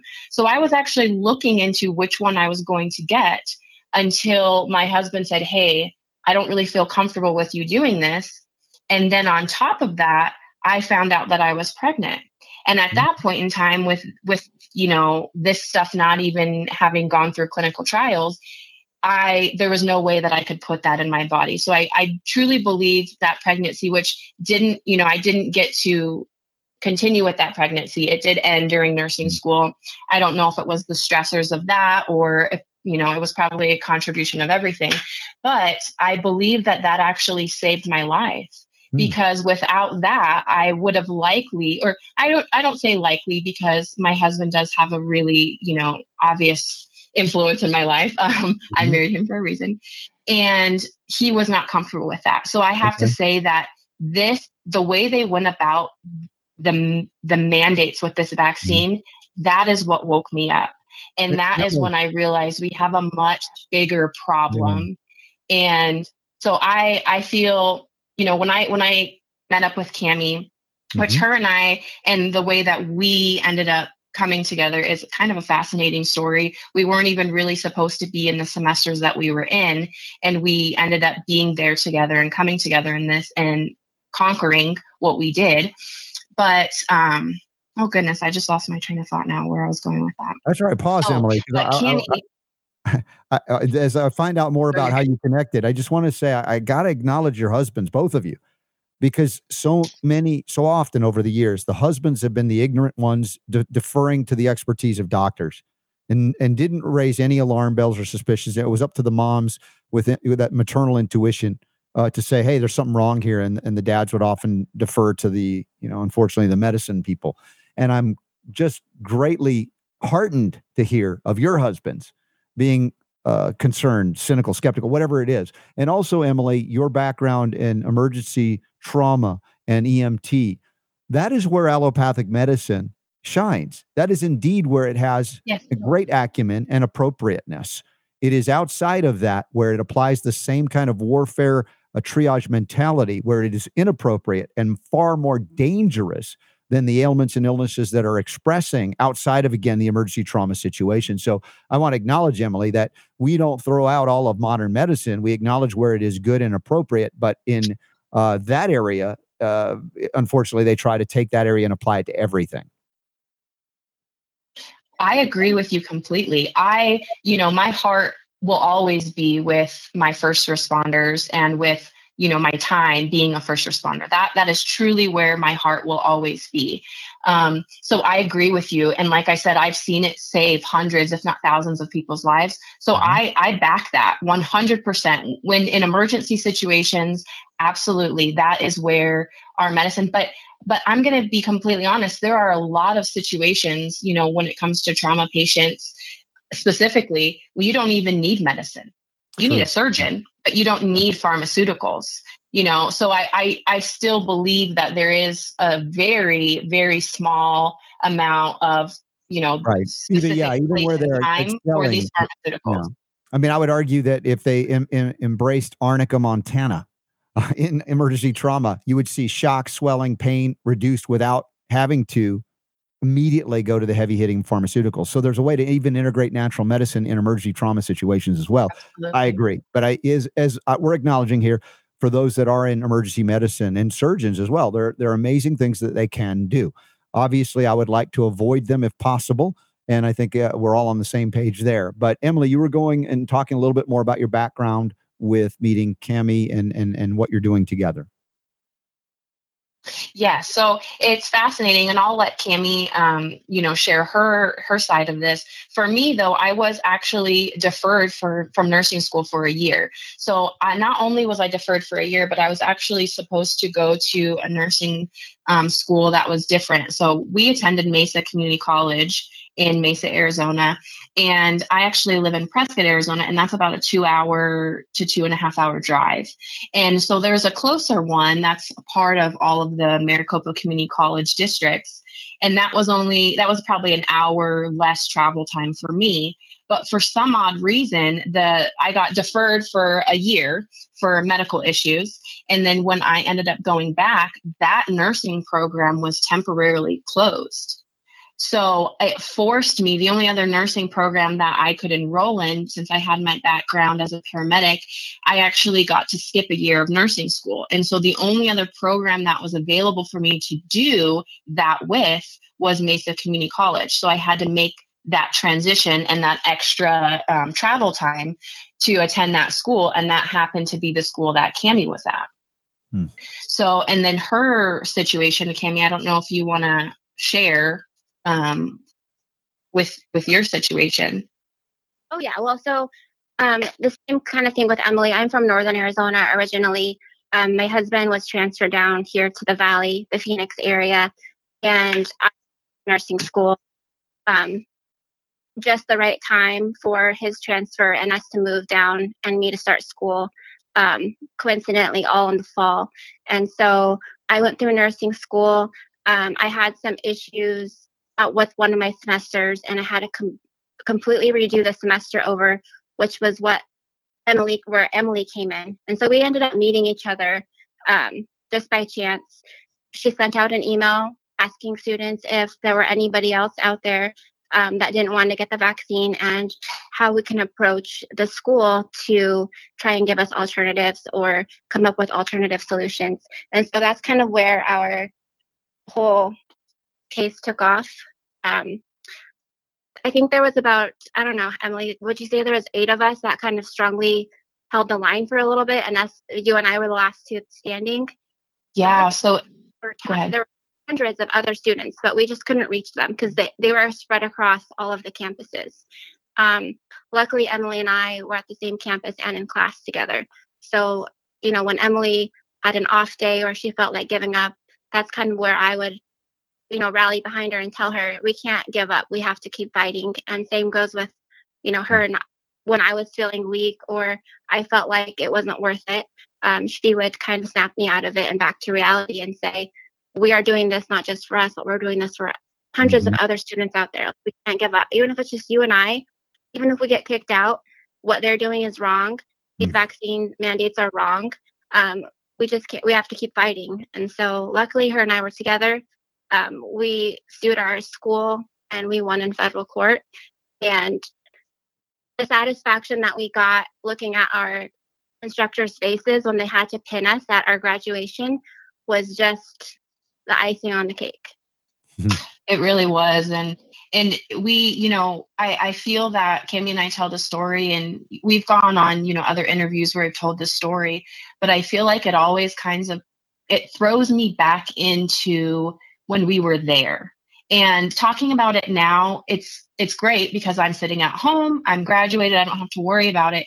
But when we were in the thick of it, it was, I don't even have words. The amount of exhaustion, we were 24/7 on the phone with either, trying to get information from the different hospitals, trying to get information from people at the school, or talking with our lawyer. So it was a 24/7 thing. We totally, I say this, I sacrificed my family to be able to, for 4 months, to be able to complete this. And that dreadful, sick feeling that you get when you are opposed face to face with the amount of evil. And I really cannot describe it other than evil, because it wasn't just, hey, no, this is the policy, these are the rules, this is what we're going to be doing. It was an attack blatantly against Kami and I. I mean, we were being threatened. There were being emails sent out from instructors that were specifically targeting us so that all of the other students in the school would know what was, what that Kami and I were the ones that were doing this. And so it was just blatant. Hatred against you, discrimination, or even violence? I mean, did you encounter scowls or much worse than that in terms of your fellow students? It was worse for me. And I will give you two situations that I feel kind of set the stage a little bit. One, my mom actually, because I live in a very gun happy community. And so we are, we do carry, and in the state of Arizona, you're allowed to conceal or open carry without a permit. So it's pretty, well known, especially in the town that I live in, because we're the Wild West out here. And so, but you're not allowed to carry on campus. So my mom actually bought me pepper spray to take to class, because there was an employee that worked there that I actually thought that he would, when I was walking to class or from class, that he was just a very violent person, or a very angry person generally, when we were dealing with him. And when this all happened and he was completely against this, he was speaking out on his personal social media page about Kami and I. And he was also sending emails. He was one of the employees that were sending emails. So we were afraid. Fortunately, Kami and I did not, encounter any physical violence.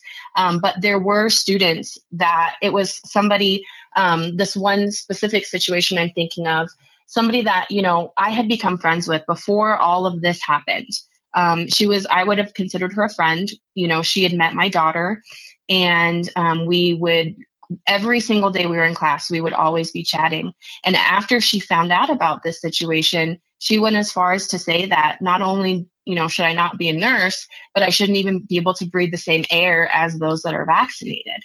And so that situation really put things into perspective. And I understood discrimination in a way that I never have before. Fortunately, I've grown up in a time where that's not a big thing, but now I really, truly understand it.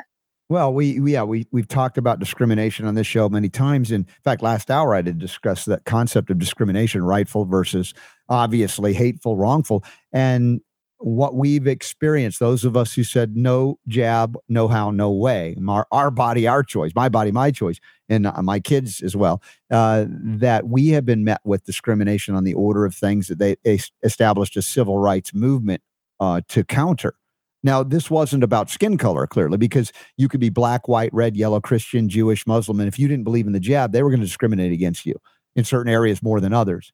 Prohibit you from going to places. And you experienced this even in the nursing school, and yet you had to fight and win in court. And sometimes it takes that.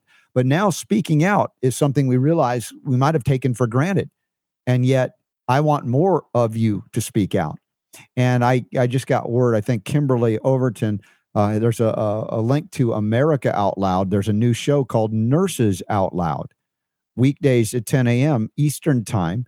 And I don't know, Emily and Kami, are you participating with Kimberly on that particular show ever? Or what's the story on that show, Nurses Out Loud? Yes. So I don't know if Kami wanted to answer or not, but I will go ahead. So Kami and I actually are going to be hosting one of the days ourselves. So the way that the show's going to be generally is we're going to have new episodes Monday through Friday. And each day a different nurse or a pair like Kami and myself will be hosting this podcast essentially. And so we will be there. Kami and I's day is on Tuesday, and we will be 10 a.m. Eastern Standard Time. And so it'll air 10 a.m. Eastern Standard Time every single day, but Kami and I's day will be on Tuesdays. And so that actually, our first episode that's being released is going to be this Friday on the 2nd. And that following Tuesday, next week, is when Kami and I's episode will first air. Excellent. Congratulations. Like I said, we need more of these voices speaking out, and that's on AmericaOutLoud.com. And it's the show called Nurses Out Loud. We'll learn certainly more about it when we see Kimberly and you guys in Orlando at the big event that's surrounding Dr. Terry and Stu Warner's event.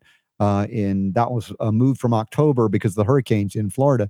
To the first week of January, basically, but the weekend is the primary. But I think your event starts, what do you say, on the 5th of January? Yeah, so that Thursday is when I believe, and I believe, I'm not 100%, but I believe that Thursday is when we're going to have, yes, and now that I'm talking about it, it came back to me. We are going to have all of the presentations on that Thursday, and then we will also have some of the vaccine injured speaking that day as well. So we will have some people that have gone through that, or their children have gone through that. They will be speaking on that Thursday. And then Friday will actually be a workshop of functional medicine. Beautiful. And that is something that Kimberly. Yeah, let me put it up in full screen for everybody to see. Yeah, I'm just seeing it online here. American Health and Freedom Summit, January 5th through 8th, Orlando, Florida. No censorship, no masking, no distancing. We're all going to get together. And of course, the American Health and Freedom Summit and Expo, 7th and 8th as well. And hopefully you guys can hang out with us. We got Dr. Peter McCullough, Barbara Lowe Fisher, Judy Mikovits, Dr. David Martin.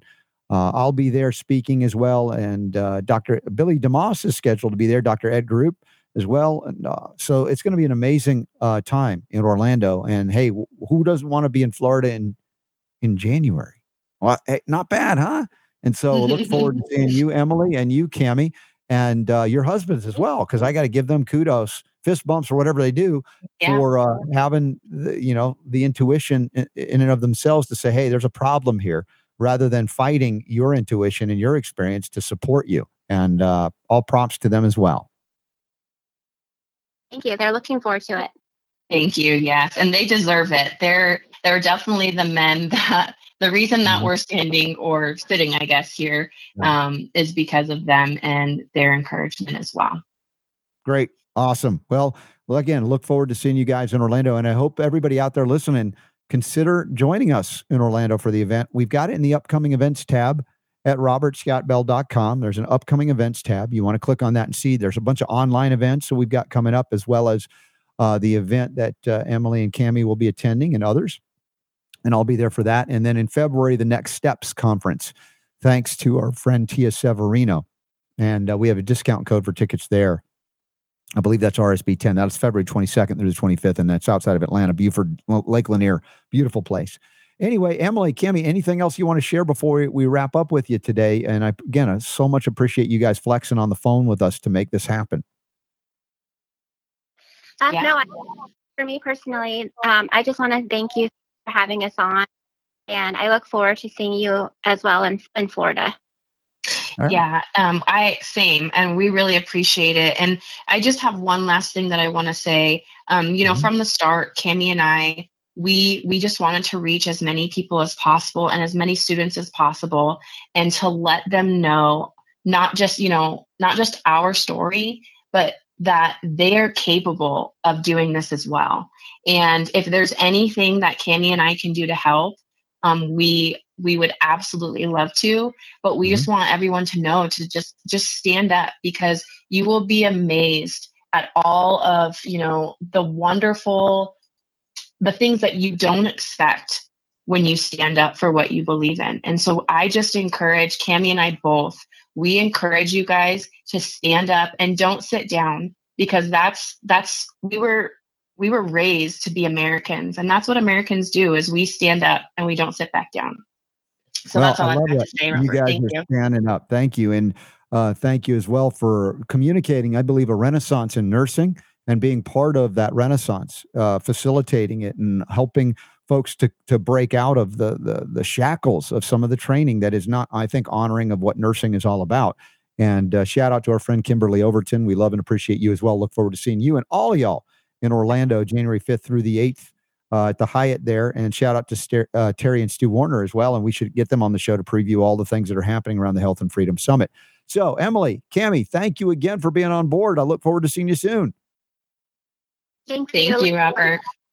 All right. Have a wonderful Christmas as well, if I don't talk to you before then.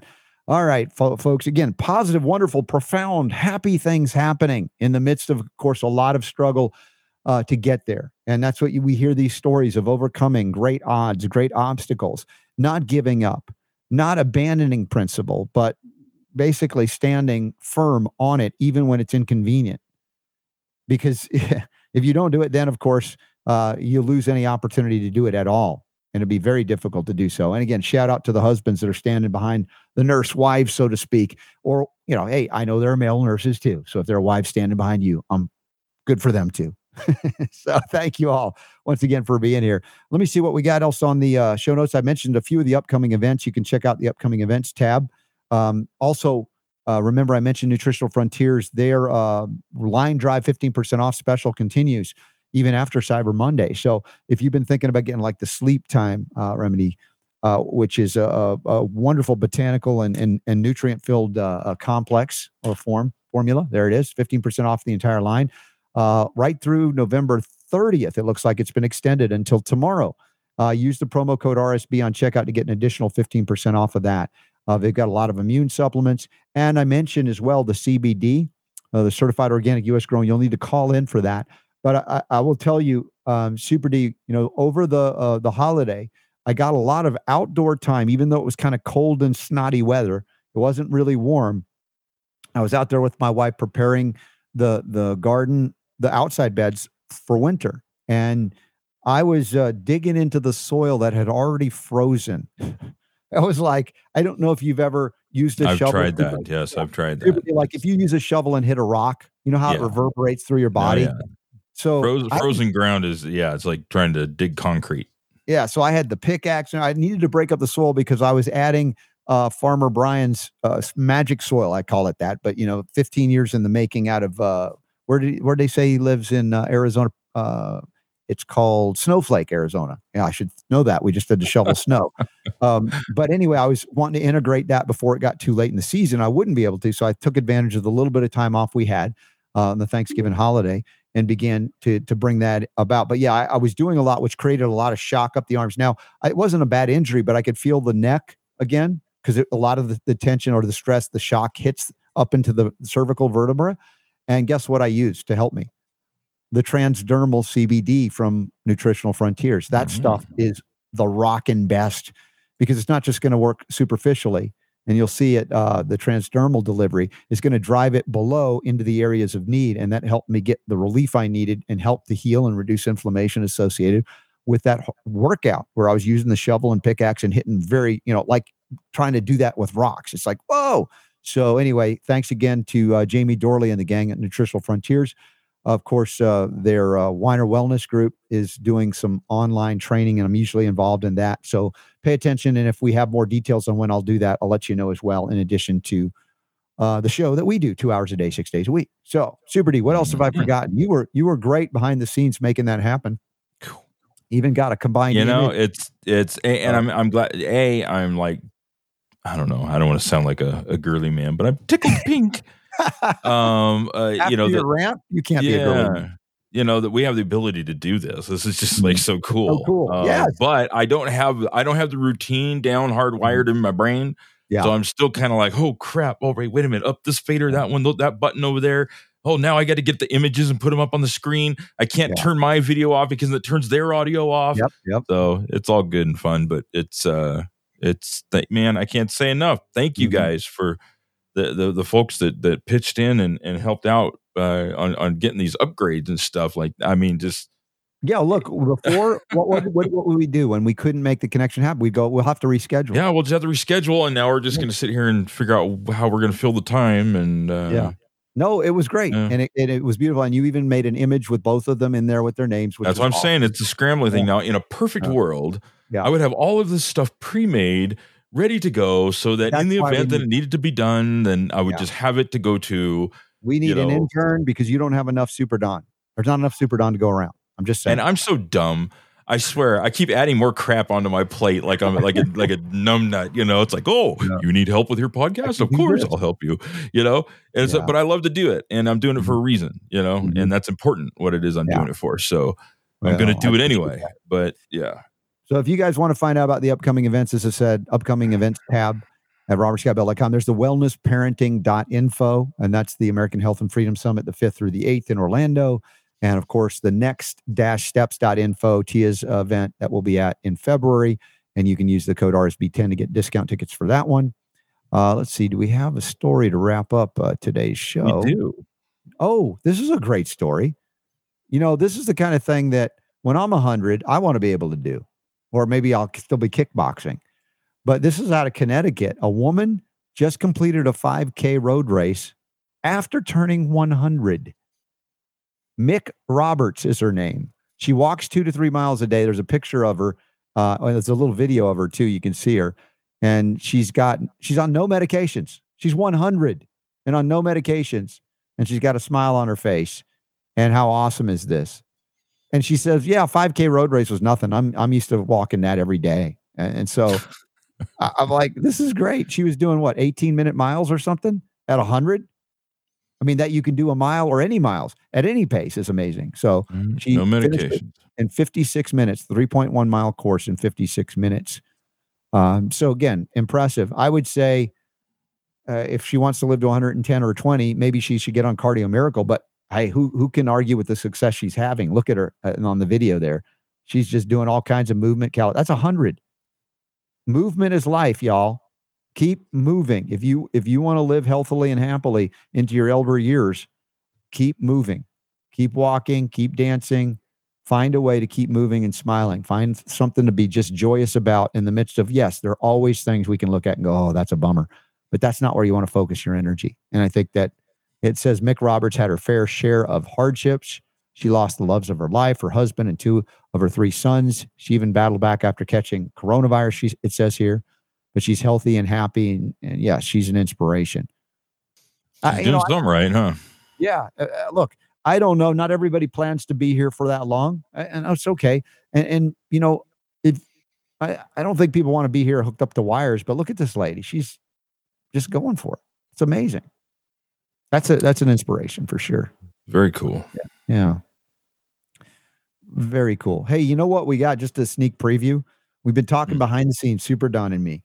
And Super D's taking lead on this. There are apparently, unbeknownst to me, people out there that are still smoking and vaping that maybe shouldn't be.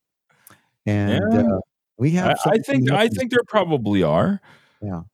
Listen, not everybody just automatically just walks in the door one day and just goes, oh, and an aura of all knowing of wellness and goodness and holistic.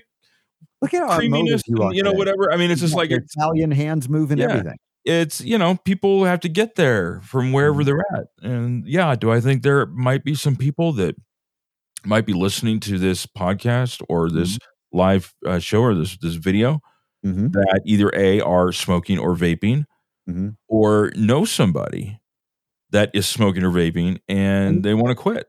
And you corrected me because I was like thinking vaping, isn't that what everybody's doing with CBD and THC? You're like, no. The vast majority of people vaping are vaping nicotine. Technically, yes. Some people, there are a certain number of people that do vape CBD and THC. But a lot of people, and I was one of them. When I quit smoking, I went to vaping. And at the time, I know we got to go to break here, but we got a minute here or so. We started a minute or so late, so we're okay. Go ahead. That's true. So at one time when vaping first came out, it was being sold as a safer alternative to smoking. Well, that depends on what you're vaping, I think. Technically, it is better than smoking, but that would be like saying I can shoot you with a gun or stab you with a knife. Well, but they're both going to hurt. One's worse than the other. But neither one is good for you. And as more and more, there's a growing body of science on vaping showing that vaping is worse than people thought it was. Now, I've quit both personally. But the people vaping, Super D, that you were telling me that are vaping nicotine because nicotine, they have, absolutely. Because the thing is nicotine. When you look at cigarettes, is like the least terrible thing in tobacco when it comes to cigarettes. There's so many terrible things in it. So the idea was let's vape nicotine. That way you're cutting out all of the other stuff.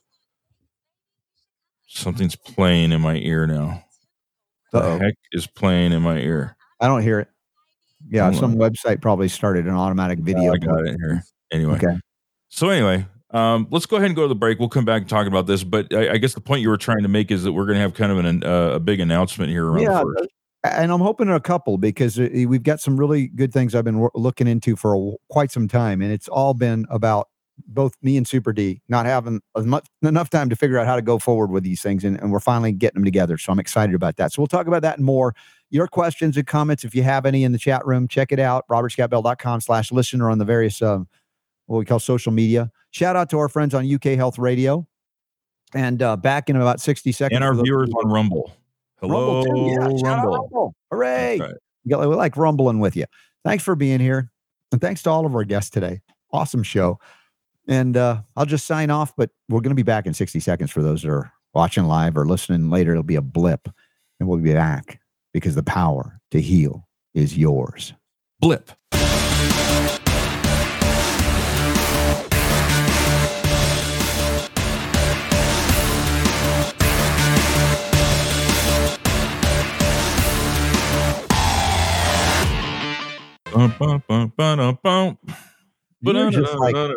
I love music like that.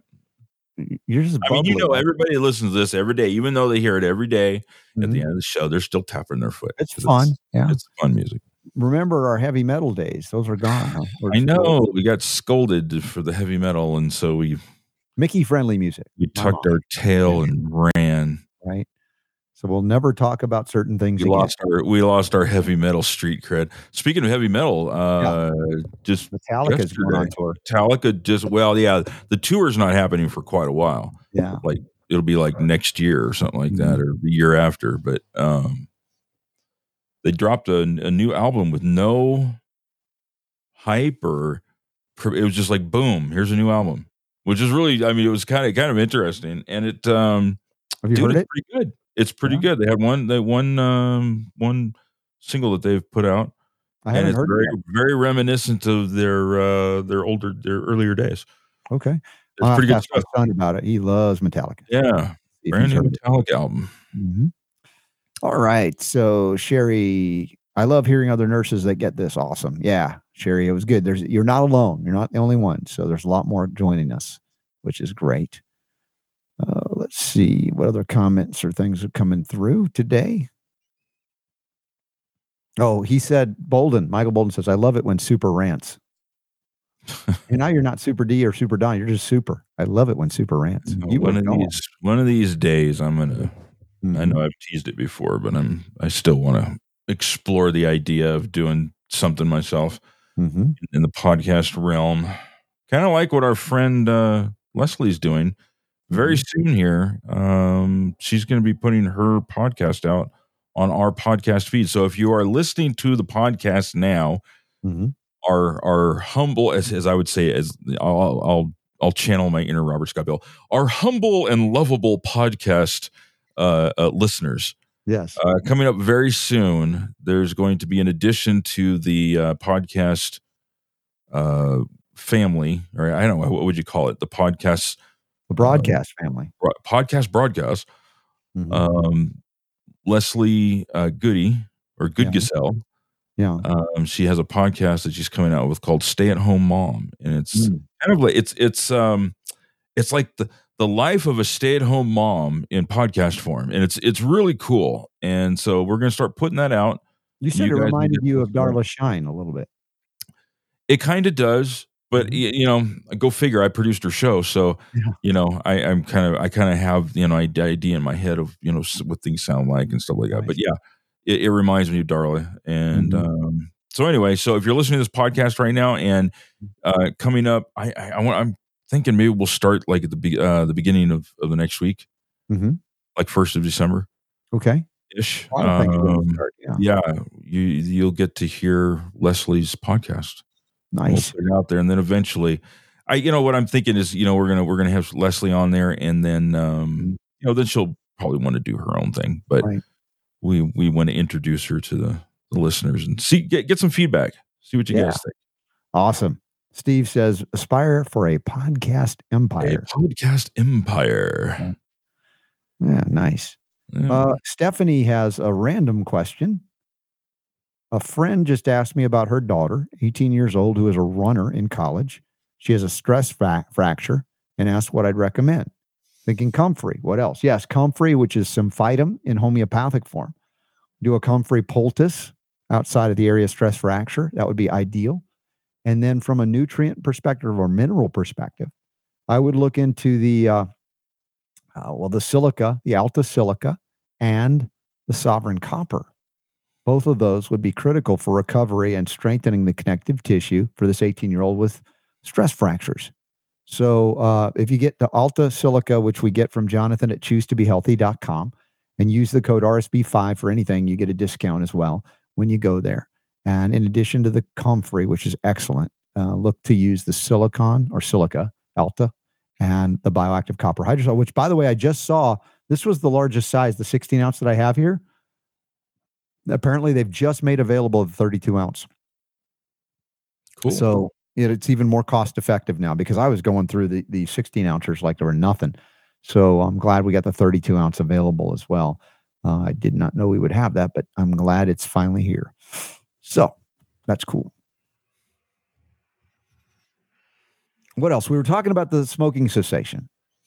Yeah. So coming up here on the 1st, we're going to have something really cool that'll be an option for people who are looking at quitting smoking, but are maybe a little bit either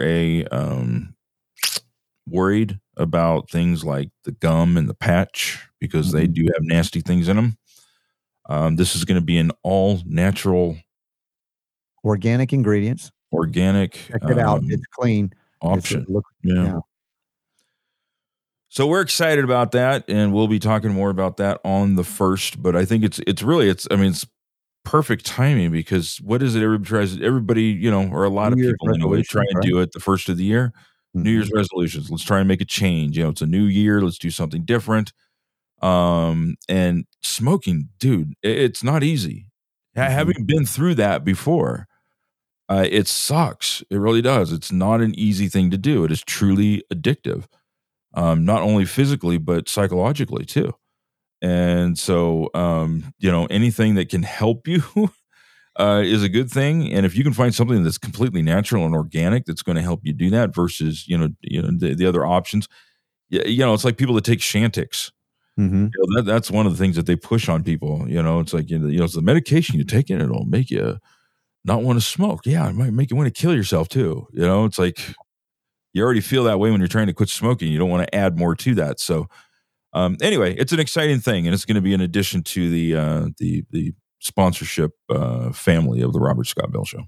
Yeah. Well, we're excited about that. Also, I've been talking off and on for, at least a year now, maybe more, in fact, with Babry, who will get on the show. He's originally from Georgia. And I joked about him when I was on stage at the Red Pill Expo, bringing him up. He's one of the sponsors of the Red Pill Expo. He's got this Folium PX, which is a phenomenal antioxidant. And the way I'm going to describe this, and I think it for those old enough to remember Chernobyl, I would say a Chernobyl level antioxidant. Does that make sense when I say that, Super D? For our generation, when you say a Chernobyl level antioxidant, what would you think? Something really amazing, because serious, yeah. You having to counter, right? Serious, heavy duty stuff, ionizing radiation, etc. And this has been very validated, peer reviewed publications and everything on this. And so we're working on it. I'm going to be this Friday the 2nd is a big fundraiser for the Children's Health Defense and Bobby Kennedy, and I'm going to be there at Tony O'Donnell's beautiful house with Katie. And they're just wonderful people. And it's a lot to put on, but they're putting on a wonderful event. And it looks like, I was asking Tony, you want me to go on and talk about it more? No, don't talk about it. There's too many people already, which is a good thing. A good problem to have happen. He might have to rent a big tent to fit everybody. I don't know. But it looks like it's going to be a wonderful event. And I just heard that our friend Lisa Hill from Silverite Global and our Cardio Miracle will also be there, which is cool. And a lot of friends I'll probably see that I haven't seen in a while. And Babry is he lives down there in that area, so I'll see him, and he may be at that event as well. So we might be able to do something on Friday from that from his home. We might have to introduce something like that. So good stuff that's happening. And I vet these things. It takes a long time for me to go, how long did Cardio Miracle, go try to, hey, Robert, check us out. Mm-hmm. And it took a while. But I'd rather take the time to review it and really go down deep to make sure we're bringing you only the best, honestly. And you know that if you're with us for a while. So that's exciting coming up too. Yep. All right. What else we got? Nothing else? I think that's it. Now, coming up here, just in less than half an hour, you're going to be doing a pre-record for Sunday show. Oh, right. We got Alex Newman. Alex Newman. Yes. Very cool.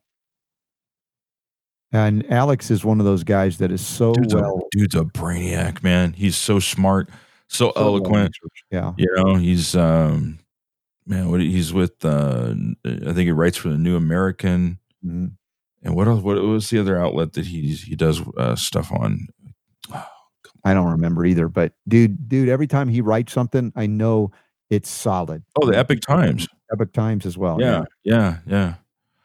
So anyway, you're going to be recording with him. He'll be our guest on Sunday show. Very cool. Yeah. Very cool. All right. What else is in the chat room? Anything else, y'all? Here we go. Any other questions, comments coming in as we wrap up today's broadcast? 4 guests we had on today. 4 guests. I don't even know how that happens. How is that possible?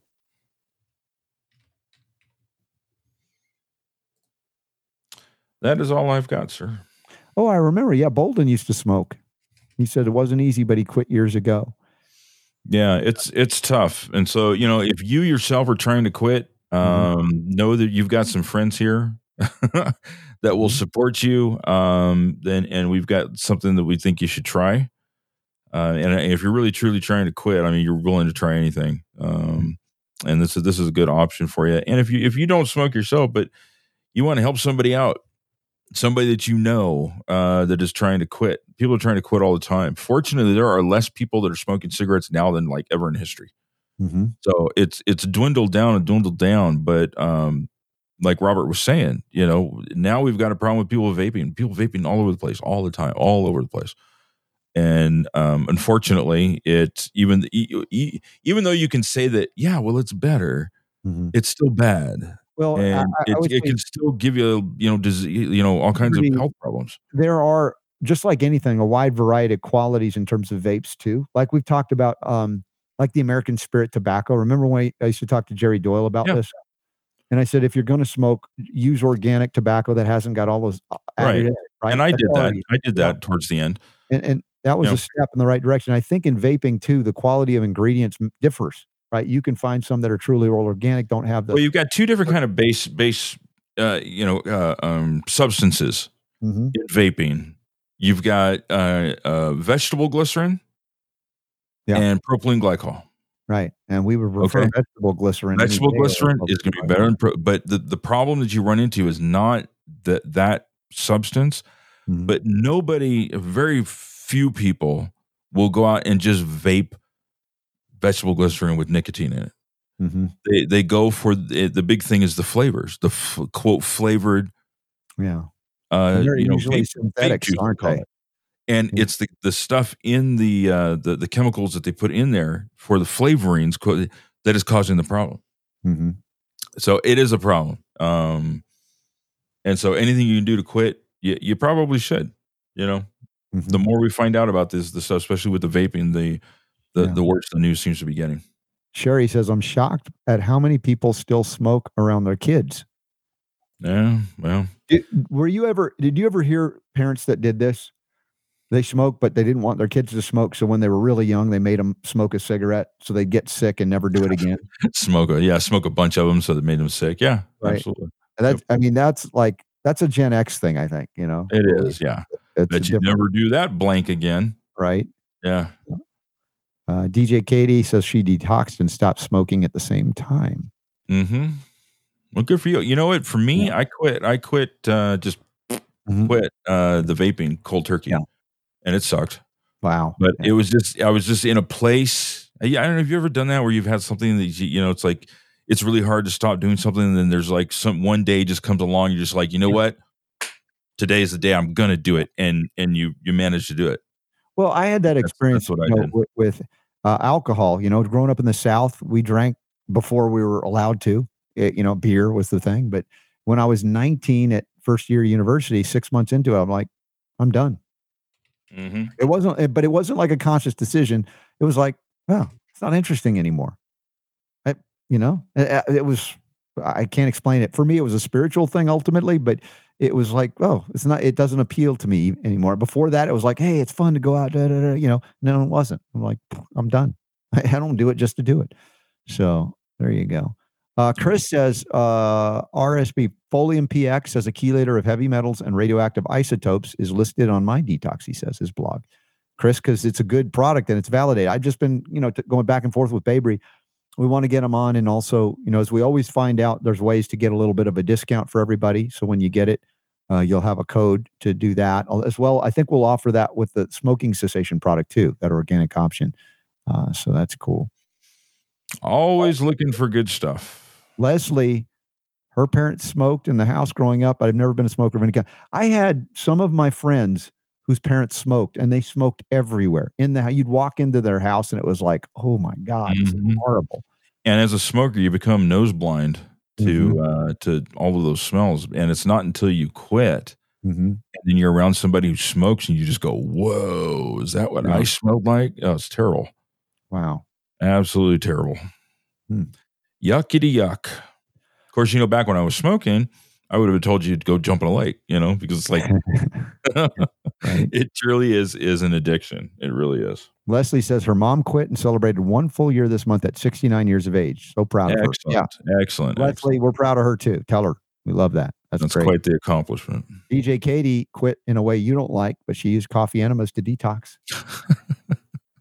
It's like one of those things where it's like, if you want to, if your back hurts, just smash your thumb with a hammer, right? That's not the same thing. I forgot all about my back. Unbelievable. Every time you want to smoke, you just kind of. Oh, speaking of that, yeah. Let's look at the poll real quick, and then we should probably take a quick break before Alex Newman wants to connect and record. Oh, that's bottom of the hour? It's like 15 minutes from now. Oh, yeah. All right, let's do it. Yeah. What's the poll question? All right. So the poll question, just to remind you, and this was from a listener who wrote in with some concerns about the topic that we were talking about and was hesitant to share the show with friends. So I put it out there. It was actually the listener suggested I do the poll of the day. So that's the reason why I did this. Okay. So the question is, would you hesitate to share our show with your friends if we did a segment on urine therapy? And your choices were OMG, yes, yuck, or no, you guys can talk about all therapies.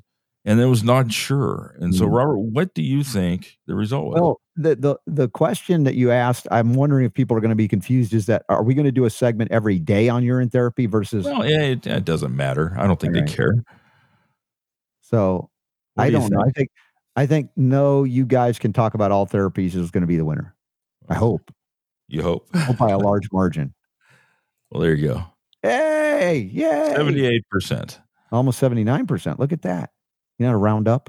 So we got 10% that said that they would hesitate to share the show. Okay. And 11%. And 11% not sure. All right. Well, it's fun to get that kind of feedback and appreciate that. I'm glad most of y'all are like, y'all can talk about whatever therapies you want.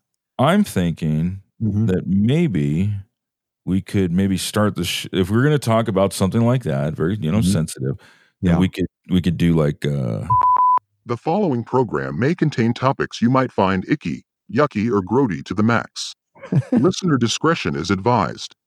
Do you think that would maybe make this listener feel better if we did that? But it's not every day that we do that, so that would only be like but if we had like a disclaimer there that would say, you might think this is kind of yucky.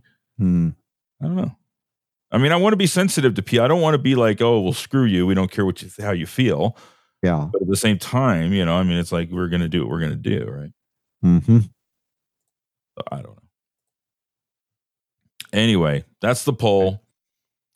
We appreciate your suggestions, your input, your constructive criticism always. So keep them coming in. And I think we're going to take off now, Yeah. And we'll be back on the record button, right? Yeah, and the record only. So we'll be back tomorrow, and we'll have guests tomorrow. I don't know who we're having tomorrow. Somebody. Tomorrow's tomorrow. Tomorrow's Wednesday. Maybe we'll have Ty scheduled unless Ty shows up. Yeah, slacker. All right, man. Have a good day, guys. Appreciate you being here. Robert, do you have anything to say? No, I'll just say thank you to Emily and Kami. Yes. And thanks again, And Brian and Ashley. And Ashley. What an amazing show we had today. A lot to cover and good stuff. So Brian was on 3 times. I thought it was the second time. See? Yeah, you blew it, man. Me and Fauci can't remember a thing. That's right. All right. I'm sorry I said that. Anyway, y'all, see you guys tomorrow, God willing, less than 22 hours from now. And we'll meet you, Super D, back in the recording session in about 10 minutes. All right. See you guys later.